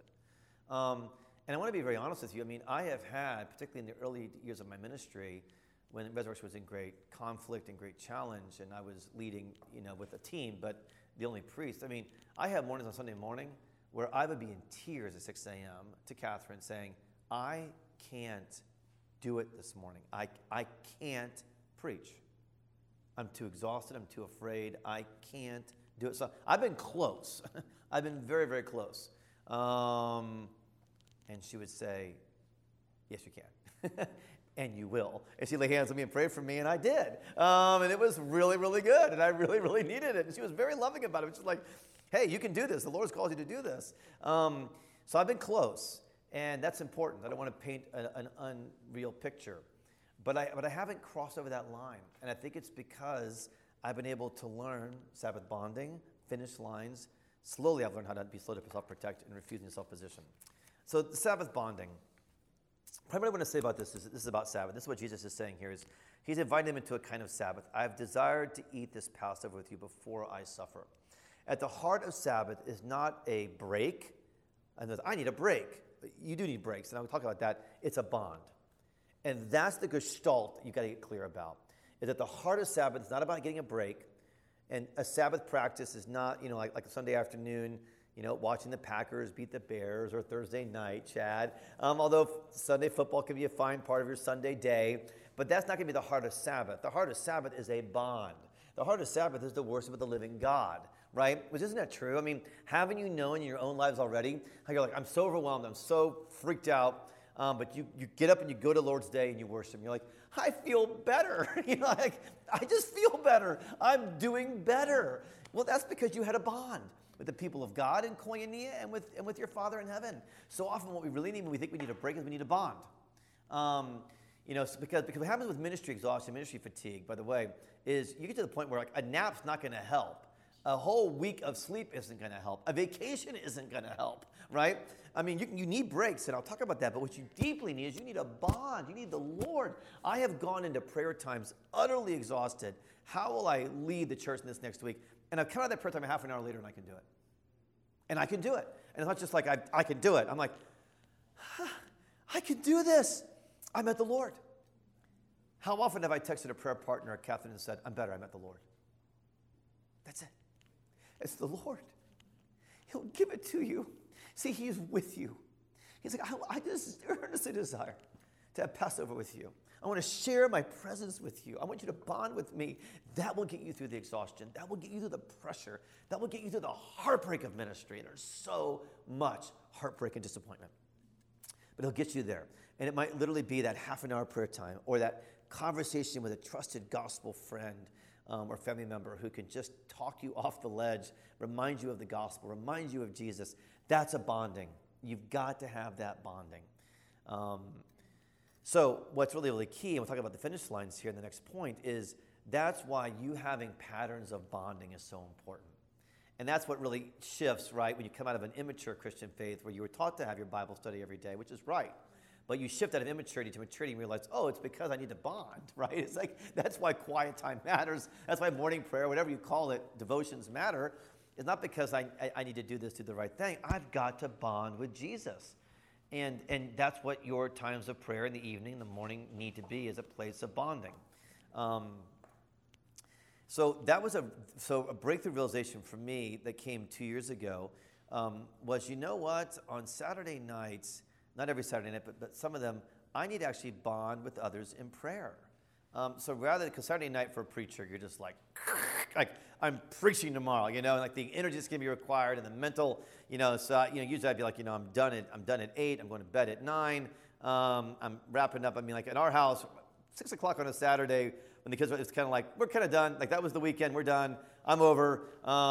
And that's what I had to do for years. But I started realizing, you know what? What if I did more bonding on a Saturday night? What if I prayed more on a Saturday night? What if I listened to the people of God on a Saturday night and was praying into the next day? What if I got an hour less sleep, but 2 hours more of bonding? Wow, has that revolutionized how I think about my ministry. It's just changed it so much. And it's always a risk. I mean, so I'm going to pray with Steve and Eddie, who are 2 ordinands, on Saturday night. And there'll be part of me, it's like I'm preaching 2 different sermons the next day, leading both services, laying hands on both these men. And part of me would be like, shouldn't I be in bed by 8? But instead, I'm going to start praying at 8. Why? Because I think the bonding, which is Sabbath, is more important than a break. And so there are ways we can practice, and Jesus invites us into that. So let me encourage you to think this year about that Sabbath bonding principle. Just to take the principle first. And to begin to realize, because when you're really tired, you don't think straight. That's part of being tired. Is that what you need when you're really tired, even more than a break, is a bond. Okay? Now, I do want to talk about finish lines and Sabbath finish lines. And I'll just read to you from Genesis and from the wonderful creation account. You know the verse well, but let me read it to you.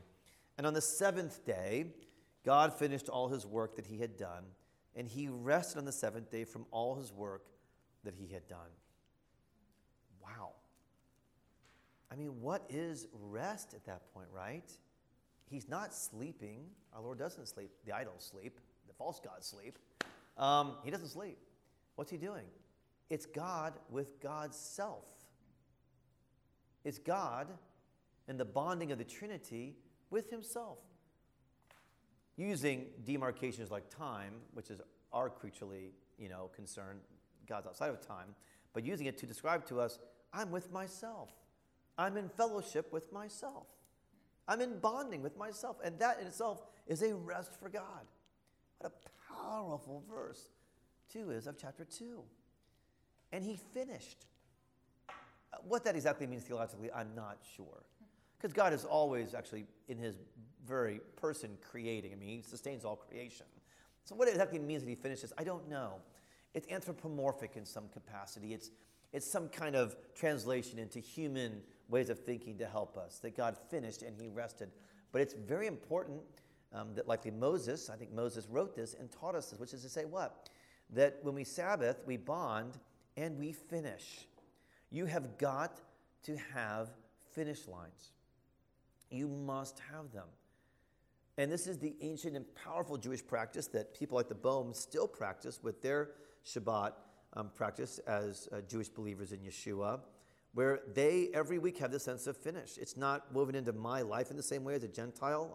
I admire it. I love it. I don't know how I would do it, but I have found other ways to finish. And I want you to be very clear that you are responsible to understand how you finish. So here are finish lines I want to describe to you. You need to have a daily finish line where you're quote unquote done. It has to look like something. For me, it looks like getting home and putting my phone in a certain place. I keep it on because I need to be available for emergency contact, but I have my phone in a certain place, and it doesn't travel with me. It's in a certain place, and I can hear it if it rings. So that's really important. For me, a daily finish line is I read. That's just very important for me. So now I read about 2 pages before I fall asleep, but I read. So that's daily for me. It's not every day anymore because I'm getting older, but some kind of recreation is very important for me, and I'm a highly active person. So, I get out, I run, I go for a walk, but I have to have some sense of, so often, like my days at Res will finish, and then I will go down and I'll change, and I'll go out for a run. And I'll get out in the marsh, and I'll run. And that says to me, I'm done with this type of service. I'm transitioning to go serve my family, and it helps me say that was a finish line. So there's different ways that you can incorporate that. And finish lines change, by the way. Like some days I've got a 8 to 5 day, but a lot of days I don't. I mean, on the mission field, your days are so much flow. And you've got to have flow in your life of ministry. I'm not saying that you can have a rigid, this is always the way it is. I'm always done at 5. You'll drive yourself crazy with that thinking, which is why you have to be clear about where your finish lines are. My finish lines on a Monday look different than my finish lines on a Wednesday, which look different than the finish line on a Thursday. All right? So that's also, when you think about ministry, you have to think in blocks more than in days, because your days change, and they will also change. Okay, so let's talk about weekly finish lines. I want you to have weekly finish lines. Okay, it's my expectation, this is not a personnel moment as much as it is just in ministry. Generally what I have found, and this is somewhat different, but I have overall found that I'm able to commit about 50 hours a week to the work of the ministry. On a regular basis. That's kind of what I have found works in my ministry, in my life, so that I'm highly productive for the kingdom, but I'm also resting. And my call was also to be a discipler of my children. And so I was really clear, I need to disciple my children, I need to serve Catherine. So 50 hours helped me, and I think like that. Not everybody does. I think hourly. I just can't help it. I'm just detailed in that way. So, and I also made a commitment that I would overall serve those 50 hours in 5 days. Now, again, this is going to be very American, Rachel and Peter, so this is going to work differently in another country, right? But in the American culture where I work, where the work day is very much a prominent part of how you think, and the Monday through Friday thing is a thing. I mean, Friday is a deal for them. Friday is the day that people go to mosque, right? So it's different. But so then I actually established with my vestry very early on. It's very important to establish with vestries very early on, and I can actually help our planters with this now. I said to them, you've got my heart, you've got my energy, and I will give you 50 hours a week on average every week, and I will give you 5 days, but I will not give you 6 days every single week. I can't do it.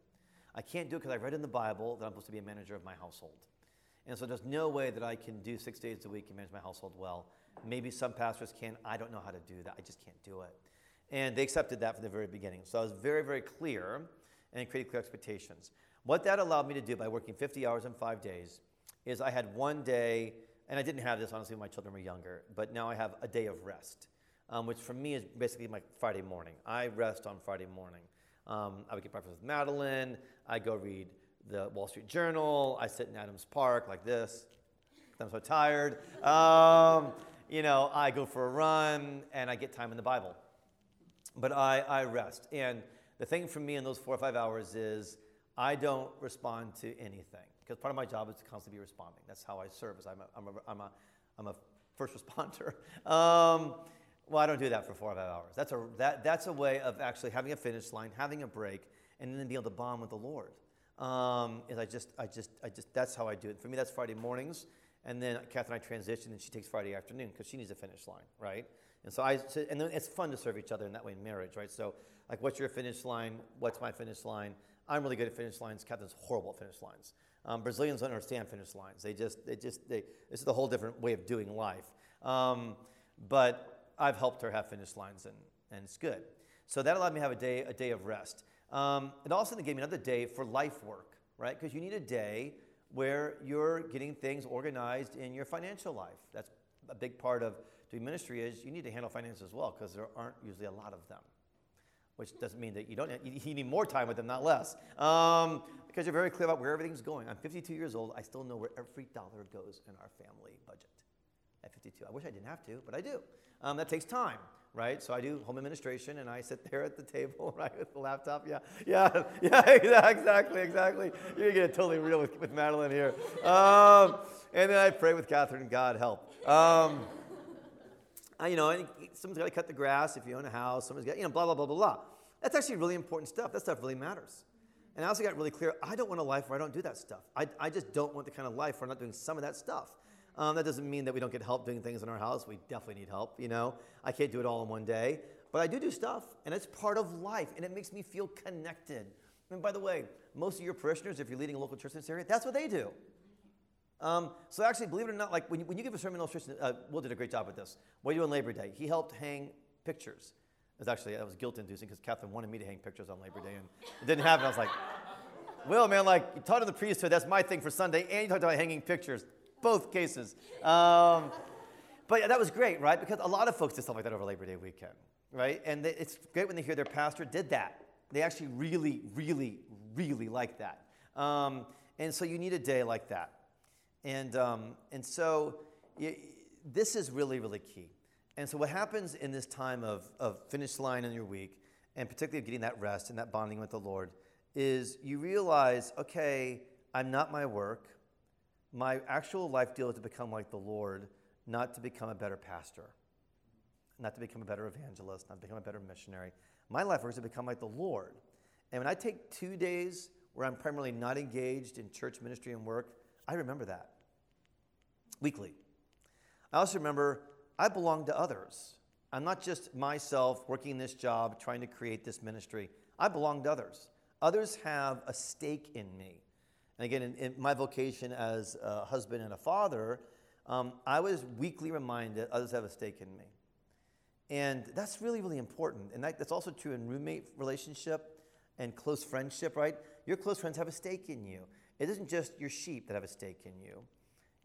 Others do. And that's actually really, really important for your personhood and for you to remember who I was. And there was just a delight, and still is in the days where, honestly, I spend a day with my children, and they don't think about me as a pastor. Now, they need a lot from me, but they don't need what my sheep need. They need something different from me. Well, that muscle better be developed to me. How do I develop that muscle? I give you my kids what they need from me. I have to do it at least weekly. I mean, you do it daily, but you put 8 to 10 hours in, and it's there, but it's not that much. But you have a whole day with your kids, right? I mean, then you're developing a house. Then you're developing that muscle, and you're realizing, I belong to others. I'm not just my own agent. Really important in Sabbath finish lines.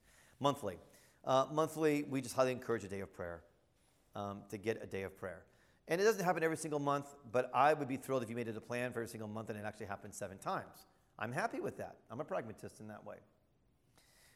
Quarterly prayer retreat. So to try to get away, and again, I can do this better now than I could when I had a lot of young kids. When I had a lot of young kids, I did a prayer retreat once a year. I went overnight once a year because the overnight was so costly to Catherine with 5 young children at home. The cost was too high. So I just couldn't do it. It just wasn't right. But I did it once a year. And but now I do it quarterly. So quarterly I do an overnight because I can bond with the Lord in a different way overnight than I can even for a several-hour prayer day. Annually, prayer retreat. So annually, definitely a longer prayer retreat where you want to get in a situation where you've got 2 or 3 nights where you can get away. And again, that isn't always, for moms with babies, not always possible for dads, young kids. But as you can build that into your life, is a very, very important thing to have an extended, more than an overnight prayer retreat away. And annually, you need to take vacation. And some people just don't take vacation. I'm always bemused by that and actually somewhat stunned. But there's many people who don't take vacation. That's never been an issue in my life. I love vacation. I love it. And maybe that's sometimes because I've just fostered. I have a lot of other interests. I don't mind being away from church for 3 weeks. I mean, I miss res, but I don't mind not doing church for because I have other stuff I love to do. And I think it's actually really healthy, you know. Do I have full-blown hobbies? No, I don't have time for full-blown hobbies, but I got stuff I love to do. So other things that are part of the finish line that may be for you. For me, it's reading. It could be games. It's activity. It's getting outside. Diet is a part of finish line. So it's like, how am I going to eat in my life and ministry? That's actually a whole complete teaching that Catherine wants to write and give to Gregory House. And when she has a chance, she will do it. But thinking carefully about how you eat and what you're putting in your body. Because again, ministry has a lot to do with energy management. Right? You're always managing your energy. And especially as you get into more and more leadership roles, what you're doing in leadership roles is you're managing energy. You're getting clear on how much energy do I have, so you're doing everything you can to gain energy. What you eat, how you exercise, sleep, those are all extremely important to not burning out. Extremely important. And then, how will I manage my energy so that I'm able to serve well on the Lord's Day, which is a particular level of energy? I can serve well. Res Tuesday is a major staff day. I used to lead those meetings. Now Amy leads them. But, how can I lead that meeting? How can I come in ready for that? That's all part of having a proper finish line, before that. And again, your finish lines will get blown up sometimes. And kids throw up all night. And, flu happens and snow happens. Lots of things happen. But again, you're trying to establish a rhythm that when there is a need to flex, your flexing is not how it is all the time. Right. Okay. So I want to make sure we have time to do questions around that. So I'll leave some time at the end of this because I think that's a very, very, very practical thing to think about. So when I think about 50 hours, I think blocks. And I generally tend to do an 8-hour day, a 10-hour day, or a 12-hour day. That's how it works. I used to do regular 16-hour days. And honestly, after my illness and as I'm getting older, I just can't do that. And that's actually a mercy. There is a certain kind of numbing fatigue after a 16-hour ministry day that's insane. But I did them. And then I'd be very careful to moderate after that and say, okay, tomorrow's an 8-hour day. Tomorrow's a 6-hour day. But I don't recommend that. But I do recommend thinking 8, 10, 12. I find that that's really, really helpful. And that's doable, particularly if you're doing five days. So it'd be a really fun conversation with the stakers, how this works with the mission field. So different. What's that? It's so much flow, and it's all relationship, and it's also in a culture that's wired so differently than a free market, capitalist, individual-based society. So it'd be fun to hear how you guys do Sabbath and how that works. Because obviously Sabbath's got to happen. That's biblical. The other stuff is applicable to this culture. Sabbath, that's universal. All right, great. Let's look at our Lord then and his slowness to self-protect. Verse 21. But behold, the hand of him who betrays me is with me on the table. Luke 22.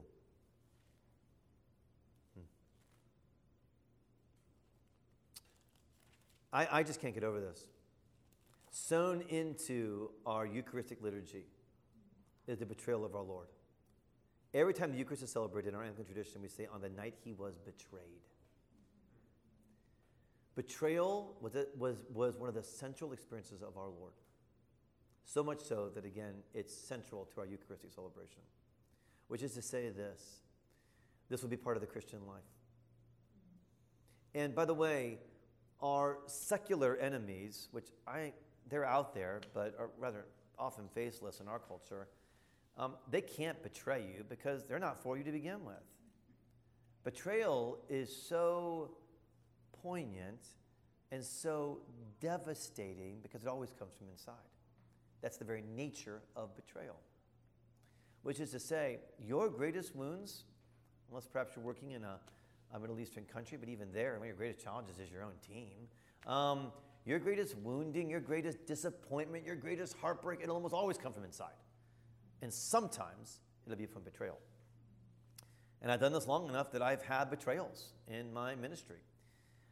And how I take comfort in knowing that our Lord even allowed a betrayer in his tight 12 group.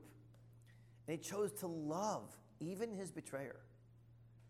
So here, when Holy Communion is instituted, when our way of being close to Jesus is being given, there's a betrayal of his closeness. So here is the feast of closeness, Holy Communion. Holy closeness, you could call the Eucharist. It's a holy closeness. And there in the feast of closeness is a betrayer. And our Lord refuses to self-protect.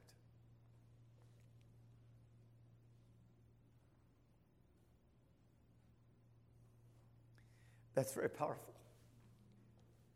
Take that.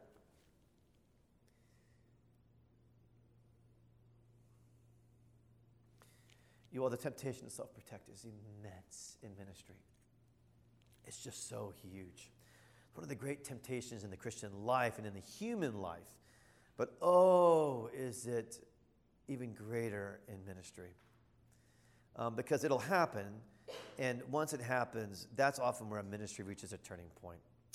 And you decide after your first major betrayal, you decide, can I keep doing this? That's probably why a lot of the pastors that started in their 20s didn't finish in their 60s, is they were betrayed. So you'd say, can I keep doing this? And for those that decide, I'll keep doing this, then comes the really important question, how will I keep doing this? I mean, if you met pastors on automatic pilot, come on, you know you have. You know why? Probably because they got betrayed. Why are they one step removed rather than one step engaged? Why do they seem aloof? Why do they have that kind of pastoritis where you're talking and they're going, yeah, but you actually know that they're really not taking in what you're saying? Not because they're not good people, not because they don't love the Lord. They probably got betrayed. And they decided, I'll stay in this, which was heroic. I mean, in some ways, love them for it. But I can't be that vulnerable again. It's too insane. It's too brutal. It's too treacherous. And so pastors get a step removed, which is the opposite of pastoring, of course, and which is why we have so many pastors who are ineffective.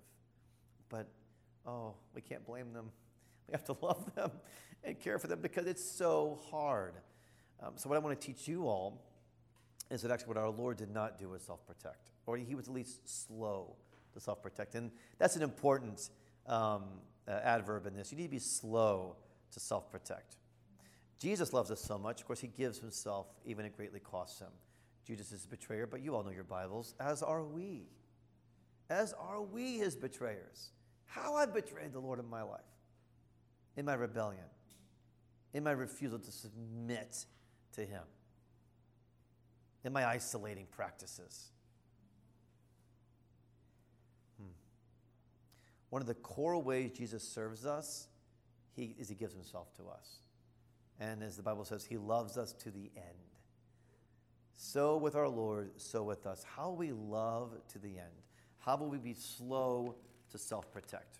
Now, let me give a caveat and a clarity as I teach you about being slow to self-protect out of our Lord's life. A caveat. There are times when our Lord would have us be protected. So there's an important caveat. There are certain people that you may be in relationship with in ministry from whom you should self-protect. Now, it is rare, and I think there can be an inclination to almost do it too quickly and too often. That said, there are people, some of them are sociopathic that you will be in ministry with. Some of them have true personality disorders. They are unstable people. And in that case, you're loving them by creating a proper protection.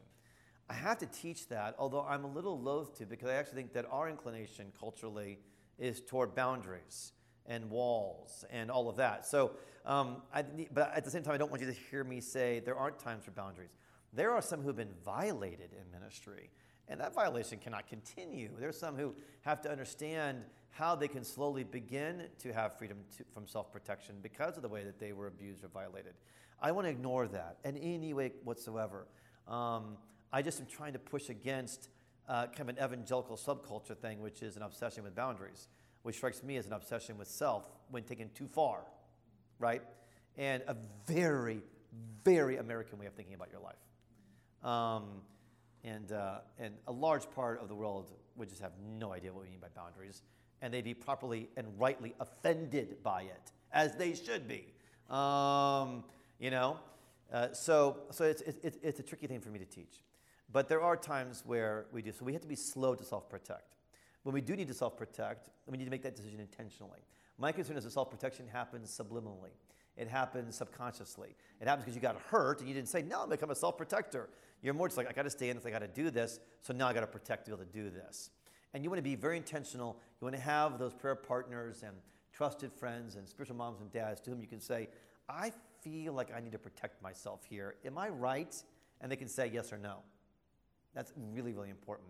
So one thing I've been with my prayer partner 25 years, Jeremy Longhurst, many of you know Jeremy, is I'll say to him, man, I got really hurt here. I got really hurt by this person. And I need your help knowing when it's okay for me to say, no, I'm not going to get together. Or when I should say, of course I'll get together, even though it might hurt me to get together. And by the way, once you start leading publicly, do you know how often it's tempting as a pastor to take where you got hurt privately, and if you're clever, find ways to transfer that into a public realm so that you marginalize people or you create. I mean, one reason why folks love growing churches is because they can get more and more protected. That's part of the megachurch energy is for a pastor, particularly if you have a particular preaching gift and you can grow a church large by your preaching, you get more and more isolated and protected, which in some ways is a very safe place for some pastors. I don't think it's a gospel place or an incarnational place, but I think it's a very safe place. There's a way in which we have to be clear, when should I self-protect and when should I not? And I want you to be intentional about asking that question in your ministries. All right? I'm also not saying that you won't need seasons, by the way, too, where you just have to heal. And that got so hurt by some people. It's like, you know what? I do need to get together with them, but I need 3 months. And so they'll reach out and say, hey, can we get together? And I'm emailing back, absolutely. Either I'll say blatantly, I need a few months, or if it's too complicated, I'll say, I won't be able to do so till now. So I'll agree to do it. I won't ultimately self-protect, but I might need a season of protection to heal. The scab can't be pulled off too soon. All right. Just jump in, Peter. Absolutely. How do you shepherd someone, or personally, how do you work through self-protection tendencies? Yeah. So again, I think first we go back to our bonding with the Lord, and we need to have just an intellectual insight that core to his ministry was a betrayer, and core to holy closeness was allowing betrayal to happen. Yes, of Judas, and of course, then of all of us in our sin nature. So we have to start there, honestly. It's an intellectual apprehension. This is true about our Lord. I understand this biblically about our Lord. So we have to start there foundationally, and then work from there. Okay, so if this is true about our Lord, then I think it's helping people become conversant in their inclination to self-protect, because some of us have that personality inclination or that kind of healing need inclination. So it's becoming conversant in that. It's understanding that as a thing. And it's then, particularly if a person has a real inclination toward that and you're pastoring them, it's helping them understand where they can be safe. Because for them, it's all about safety, of course. So what can safety look like? And making sure that they're developing places of safety in their lives before they might meet with it. Say there's a person that is particularly a nemesis for them, where they feel unsafe. Well, they have to have other places where they do feel safe to build a sense of safety, to build a sense of trust, to be able to take that risk eventually. Also, that risk should often just be very pragmatic, should not be taken in an isolated way. So even for me as a pastor, when I feel like I'm in a bit of an unsafe situation, maybe somebody's trying to set me up, which is happening more and more, where it's kind of like, can you catch me in a gotcha? Can you get me to say something that's controversial or whatever? Or I will never meet one-on-one. So I'm also very careful. I'm not being self-protective, I'm being strategic. Well, I will be present to that person who's upset with me or who has a misunderstanding of me, thinks a certain thing about me. I will still meet with them, but I will not meet one-on-one. And that's also helpful for me and for them. So helping a person you're pastoring to know, hey, you also have to do this by yourself. We will find a way to help do this as a community. And for your own self to also realize that is important. But I think getting to the point where you can actually be very conversant about that inclination and know when you're moving into that mode is really important. And having people that even you don't know, they can tell you. This is the great thing about a prayer partner and Catherine in my life. It's just knowing actually, like, I was really sharp with somebody who I was self-protecting from because they had hurt me. And it was really helpful to have Catherine confront me on that and just say, that was way too sharp. I'm usually so nice. So actually when I'm sharp, it's even worse. And she said, that was too much. And I said, yeah, I'm struggling with that person. So just last week, I had a conversation with Catherine where I said, I am struggling with this situation. I need to name it to you, and you've got to remind me to be a Christian about this, and not a sinful human being about this. It's a big part of ministry. I do think that one thing happens. Yeah. Have to exit. Yeah, and definitely. Kiddos. It was nice to be with you all this morning. So here's the clarity around this is if we have imbalanced self-protection, if we've gone too far toward the self-protection, I actually think it exhausts us more than restores us. Because we're so often removing ourselves from Jesus and even those who can minister Jesus to us. So when self-protection goes too far, I think it's actually one of the great sources of burnout. And people think they're actually protecting themselves from burnout by self-protecting. Actually, what they're doing is they're removing themselves from the very place which your burnout can be healed, which is the Lord and others. So this is a bit of a paradox, but a really important one to realize that. We're often called to love so closely and to love so freely that we will get hurt, even often. Even often. Okay, final piece in this protection is Jesus refuses to self-position.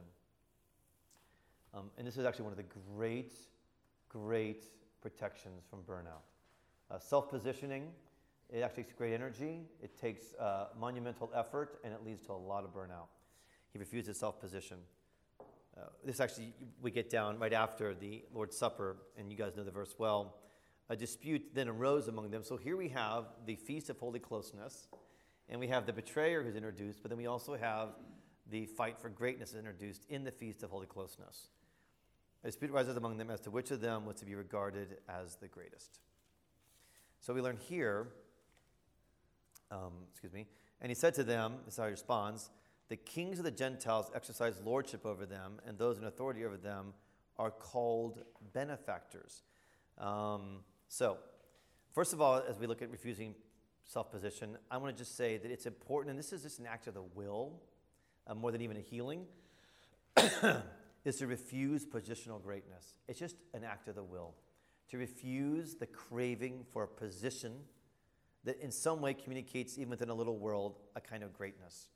There's a craving, a desperation for job position, title, employment status, degree, or fame. I don't think I've known a Christian who doesn't have that. Some have a lot more than others.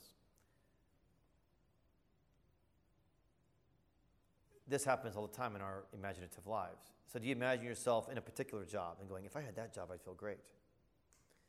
Do you imagine your email signature with certain degree letters after it or title in front of it? And think, oh, if I had that title, if I had that degree, I'd feel great. Do you even imagine yourself, if you've gone farther down the road, maybe some of you aren't developed as I was, and in imagining positional greatness, I would imagine how difficult it would be to deal with the pressures of fame in a kind of fantasy-like way. That's how I would know I'm moving into a place of positional greatness and my own will. I'm losing the battle. Maybe imagine being interviewed, right, by a famous blogger after you've achieved this place of positional greatness. And it's not just, as we see in verse 24, about seeking our own position, but then we're also obsessed with who else is getting position. So when you're caught up in positional greatness, you're thinking about your own place in the positional greatness, and you're also thinking about who else is getting position, who else is getting that ask, who else is getting that opportunity. You're obsessed both ways. Mark, I love what you said, and not that we don't have these battles within a family. We do, of course, have them within a battle within a family, but I love how you said about finding your place in a family. How different that is than trying to achieve a place of positional greatness. I want our churches to be cultures where it is family, where you find your place, you know. Some kids are born first, some kids are born last, you know. Mom does this, dad does this. We all kind of have our, auntie does this, grandma does this. You have these places within the family life, and you find your place. That's just a beautiful testimony, by the way. You find your place in there. You find out who my brothers and sisters are and who my younger siblings are. You have a place. Isn't that beautiful? Like, that's church, right? But how many churches are actually places of positional greatness, right? Where there's a sense of, and there's a lot of subtle ways. I mean, I wrestle with having one of our corner offices. I really do. Because in some ways, that's kind of the typical thing that a bishop would have. But I do love those windows. And I am there a lot. But I wrestle with it. Part of me goes, should I have that? Should Williamson have the other one? I mean, is that what I want to communicate? I think about it. There's a lot of subtle ways in any church culture, any ministry culture, where there can be, those little pegs and those little ways of thinking about it. And so I've had to kind of think that through. What is feeding that, and where can that be a part of it? So Jesus gives a simple remedy. and it's actually powerful. He says in verse 26, what is it? Yeah, not so with you. Again, it's just a refusal. It's not even like he says, okay, let me lay hands on you and pray for you. It's more just like, not so with you. Just no. And so in some ways, let it be as simple as that. Refuse it. Just refuse it. Name it when it comes up in your soul and say, no. No, I'm not going to have this. Now, to be clear, positions, titles, degrees, those aren't a problem in themselves. Of course they're not. They're not intrinsically a problem, but the craving and the great need for them is. Some of you know the story of Ambrose, the 4th century bishop. I mean, he was never made a deacon. He was never made a priest. He was a leader in the community who was immediately made the Bishop of Milan.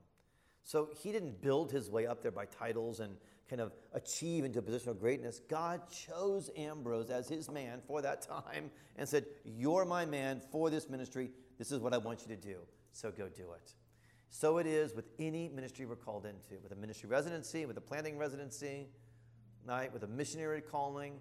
Those are called the diaconate or the priesthood or the episcopacy. It's God saying, I want you to do this.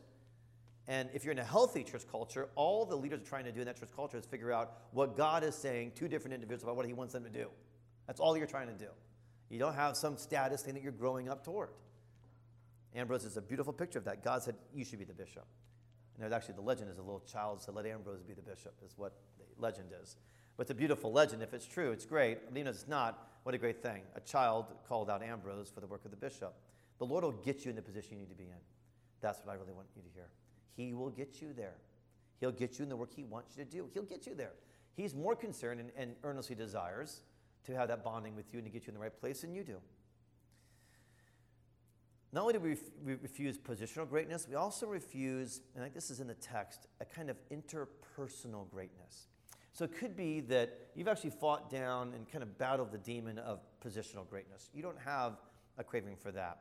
But for many of us, particularly for a very relationally inclined generation, which is your wonderful generation, and you're so relationally inclined, it still stuns me.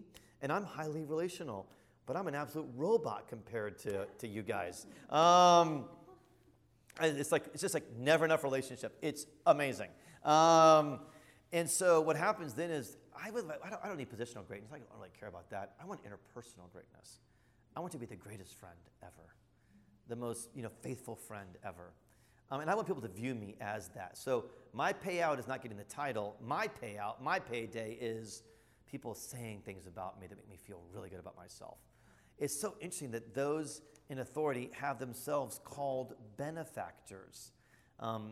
We see this in verse 25. The actual Greek is those in authority over them are called benefactors. Actually, what you have is an emphatic there, have themselves called benefactors. What was going on there is that there was rich people who would give to cities, and the payment was they would give honor. So the city would say, you give us this money to run our city, we'll give you honor, we'll give you affirmation. And how often do we actually give ourselves in relationship that we may be called a benefactor? It's a far more subtle vice than personal greatness. It's a way of saying, I will serve as long as I'm called an amazing servant. As long as I'm known as an amazing servant, I will serve. I don't know any Christian who hasn't struggled mightily with this. I still find this very hard. The positional greatness, even before I was made a bishop, it was not a thing for me. And some of it was, I was finally a rector, and it was so brutal. I was like, oh, this is what I wanted all the time? This is so hard, No, by the time I got to the bishop thing, I actually knew that's not what that is. But interpersonal greatness, oh my word, is it a battle I still have to fight. How I want to be spoken about, how I want to be thought of, how I want people to talk about me, how I demand people talking about me. Oh, man. Woof. It's bad. It's selfish. And it's in my soul still. So we can even learn to be slow to self-protect, and we might even be able to refuse positions of influence. But often both decisions leave us in the hope that there'll still be a payment.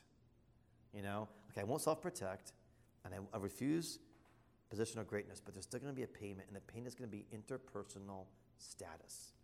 The payment of appreciation, affirmation, and honor. Now, it is extremely important that you receive affirmation. That's part of how you bond with people, right? Affirmation is so important because it's a bonding agent. That's why affirmation matters, by the way. That's why you need to affirm those that you lead alongside and those that you're leading. You must regularly affirm because you'll bond together. Flattery doesn't help you, but true affirmation bonds. When you see something in somebody of who they really are and what they've done and you affirm it. That's bonding. You need that. But at the same time, you can't be dependent upon it. And you really have to learn this move. You do something, you do it well, and you know you did it well, and nobody says anything to you. Your supervisor doesn't mention it, your friend doesn't mention it, your spouse doesn't mention it, right? You've got to learn the move of going to the Lord. You have to learn it over and over again. Lord, how did I do? I actually need affirmation right now. Nobody has said anything. How did I do? And hear it from him. And take it. It's a thing to learn, but you've got to learn it. When you make that little move, by the way, and you do it over and over and over again, it's so funny. We would get out of church, and again, we had lots of young kids, and Catherine would just be so overwhelmed by getting to church, managing the children during church, and then talking to people after church and managing the children. And we would get in the car, and I'd be like, like waiting for the sermon affirmation, right? Surely she'll mention it. No, well, yeah, in 10 minutes she'll mention it. 10 minutes go by, and I'm watching my watch, like, isn't it going to come? It's like, well, no, of course it isn't. She probably didn't hear the sermon. She was, chasing children and talking to people and praying for people. She had other things actually more important than affirming about my sermon, right? So on one level, in a marital relationship, you say to her, hey, I need this after a sermon. She's like, great, got it. But another level, you go, what am I going to do? Right? No emails came in the next day, preacher narcissistic supply. You go into your email. Anything in there? Nothing today. All right, what are you going to do? Oh, you got a Father in heaven. He'd love to talk to you about it. He heard every word. He's super engaged. He's right there. And he'll talk to you about it. That's really an important move. When you can make that move over and over and over again, you end up doing it for the Lord and not for others. And that will keep you from burning out. Doing it for the Lord and not for others will keep you from burning out.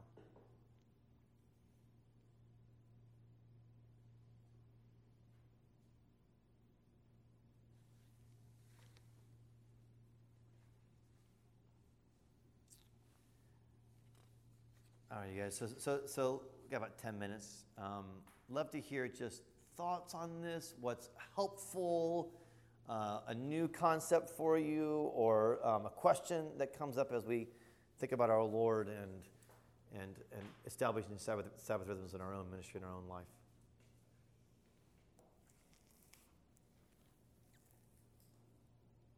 Just kind of like definition sort of question. How would you distinguish between like flattery and affirmation? Mm-hmm. Just in communicating it, Mm-hmm. contrary bars. Totally. It's a great question, Emily. I think it has to do with what's happening in the heart when it's given. If I'm flattering, I'm hoping to get something from you, perhaps affirmation back. Yeah, exactly. If I'm affirming, or using a biblical word, if I'm encouraging and using this particular gift of encouragement, I actually want to give you something and I don't need anything back. Yep. Yeah, I have a real aversion to flattery. Because I feel like somebody's trying to get something from me and they're using a soft spot, which is my need for affirmation, my human need for affirmation. And so, yeah, there isn't a lot of that goes on at Resurrection. I'm really grateful for that. I don't feel like we're a flattery culture. I hope we're an affirming culture. Isn't it true when you're affirmed by somebody, don't you, and it's true affirmation, don't you feel closer to them? Sometimes they actually know you. Like they affirm something in you that actually happened. You go, that just makes me feel closer. When there's a dearth of affirmation, I find it feels, more fragmented, more not as close. It's just a really interesting dynamic. There seems to be more substance around affirmation too. Yeah, Flattery is fluffy. yeah. More achievement oriented as opposed to I saw this in you. That's an affirmation.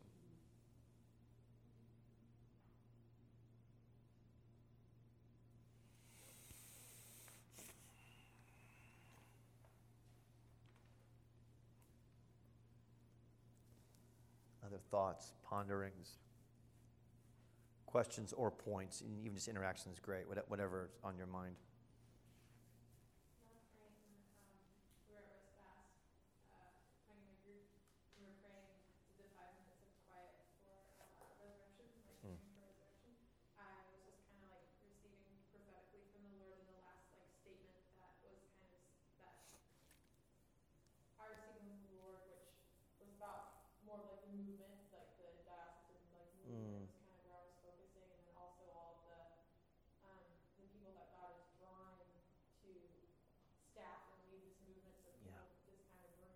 Yeah. And the statement was like, you will not be known or remembered on earth. Mm. Like, it was just kind of like, that's the end of the story, actually. Mm. You know, it's like, you will not actually be significantly known and definitely not remembered Mm. on earth. So stop trying. Like, just don't. But make your name a byword in heaven. Like, and I guess that's something you can know, but when you kind of hear it from the Lord, Amen. you're like, oh, he just told me the end of the story. I will not be remembered on earth. You know, like if the earth persists 2 generations after me, that'll be pretty much the end of it. Yeah. And even thinking the people that feel like a big deal to me, like you, like in 3 or 4 generations, will anybody really say your name? Right. Probably not. And Right. you'll probably be more successful if they don't. Right. Because of what you're talking about Amen. right here. Will there still be churches discipling sons and daughters because of the work that you did and that we did? Like, hopefully so. And that will be so strong. So I think it's just connected with what God's trying to lead me into approaching ministry in a better, more mature way as like I go forward. And I don't know. So we'll see how it scatters in my life. But it was just like God being like, you won't. So stop. Yeah. I will remember you, and I'm eagerly waiting to receive you in like truth of encouragement and affirmation in heaven. Yeah, the rest of the word was like about the Holy Spirit just like, I don't know, filling to overflowing and surrounding the structure and strategy that we have here. Hallelujah. Yeah, it was cool. I'm still Oh. but that was the one that. Thank you, Allison. Thank you. That's really powerful.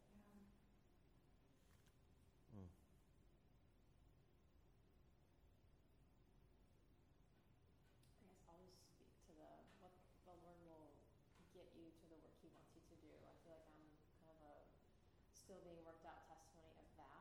So coming here, even a year ago, sitting in this room for the first time, I remember being like, I feel like I fit here, I can't quite keep up. Well, Father Stephen was here too. But I battled that. Then just having a whole year of being family, finding where I fit, and really giving myself to like Mother Church and finding, gosh, there are people who want to, who see things in me, who are affirming things that have never been affirmed, never heard those words spoken. So when I did hear those, I just assumed, oh, I must not be X, Y, Z.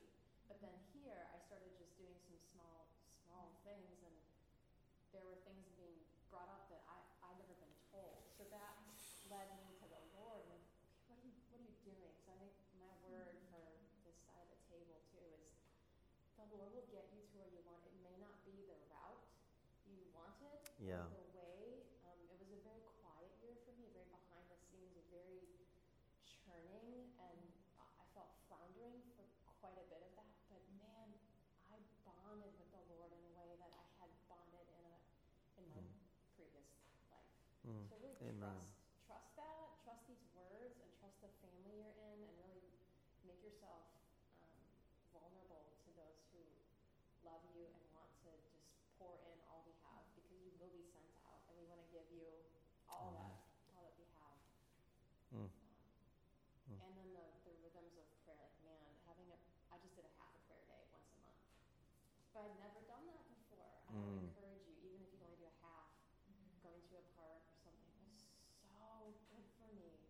I just saw things that I never saw before. Wow. Was with the scripture for longer than I ever had. It's just in my mind, why didn't we do this? Why were we never taught this before? Kristen, what did you do on those half prayer days? What was the general shape of those hours that you had with the Lord? I would usually take like 3 or 4. Herrick Lake was kind of my go-to. It's beautiful. Just sit. I'd find the sun. I love the sun, and I love water. And I would read, just quiet myself for a while. I'd read scripture. I'd pray. I'd journal. It would be some bit of that. Sometimes like things would pop in my head, and I just couldn't keep up writing. And sometimes nothing really came. But so it looked kind of like that the whole time. But and being okay with nothing really came today. But man, was it good to just walk with the Lord and getting. I'll say this, and I'll be done. But like getting to know that, like the voice of the shepherd, and just being with him. I can't really put words to that. person, this kind of like, oh, this is the Lord, and that's we're discerning like where we're being planted. There's that like, this feels like I've felt this before. I've walked with Him in a deeper way that I'm getting to know this way, this route. That's a great testimony. Praise God. Any final thoughts or questions? I'm curious where solitude fits into Mm. Sabbath finish lines and even into self-protection Mm-hmm. when there comes a practical conflict between a finish line and a need. Yeah, right. So I think solitude is absolutely critical for my own Sabbath time, and I think for all of us as Christians, yes, an absolute yes. And I think being able to have some kind of weekly, I mean, if you can have daily solitude is such a gift, isn't it? That's not always possible in my life, but it often is now. And so I think it's extremely important for that, Lydia. And definitely on a weekly basis, I think that's part of the Sabbath rhythm that I know I needed early on. And that's why I would say, I would go and be by myself. Literally wearing sunglasses and a hat sometimes in Wheaton, just because my folks are down here, and I love them, but I was kind of like, I'm really not ready to engage right now.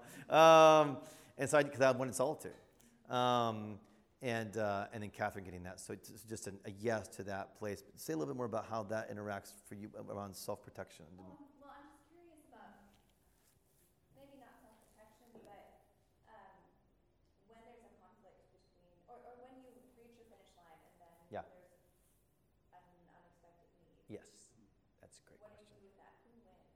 Yeah, that's a great question. Who wins? That's really, really good. I need to actually write some more about that in this. So quick answer would be, obviously it depends on what's interrupting, right? And so I am in that a lot. And so I think it really depends on the extremity of the situation, honestly. If there's a life and death situation, as a pastor, the life and death situation wins. And that may sound ridiculous now, but it's true, and it's been really clear.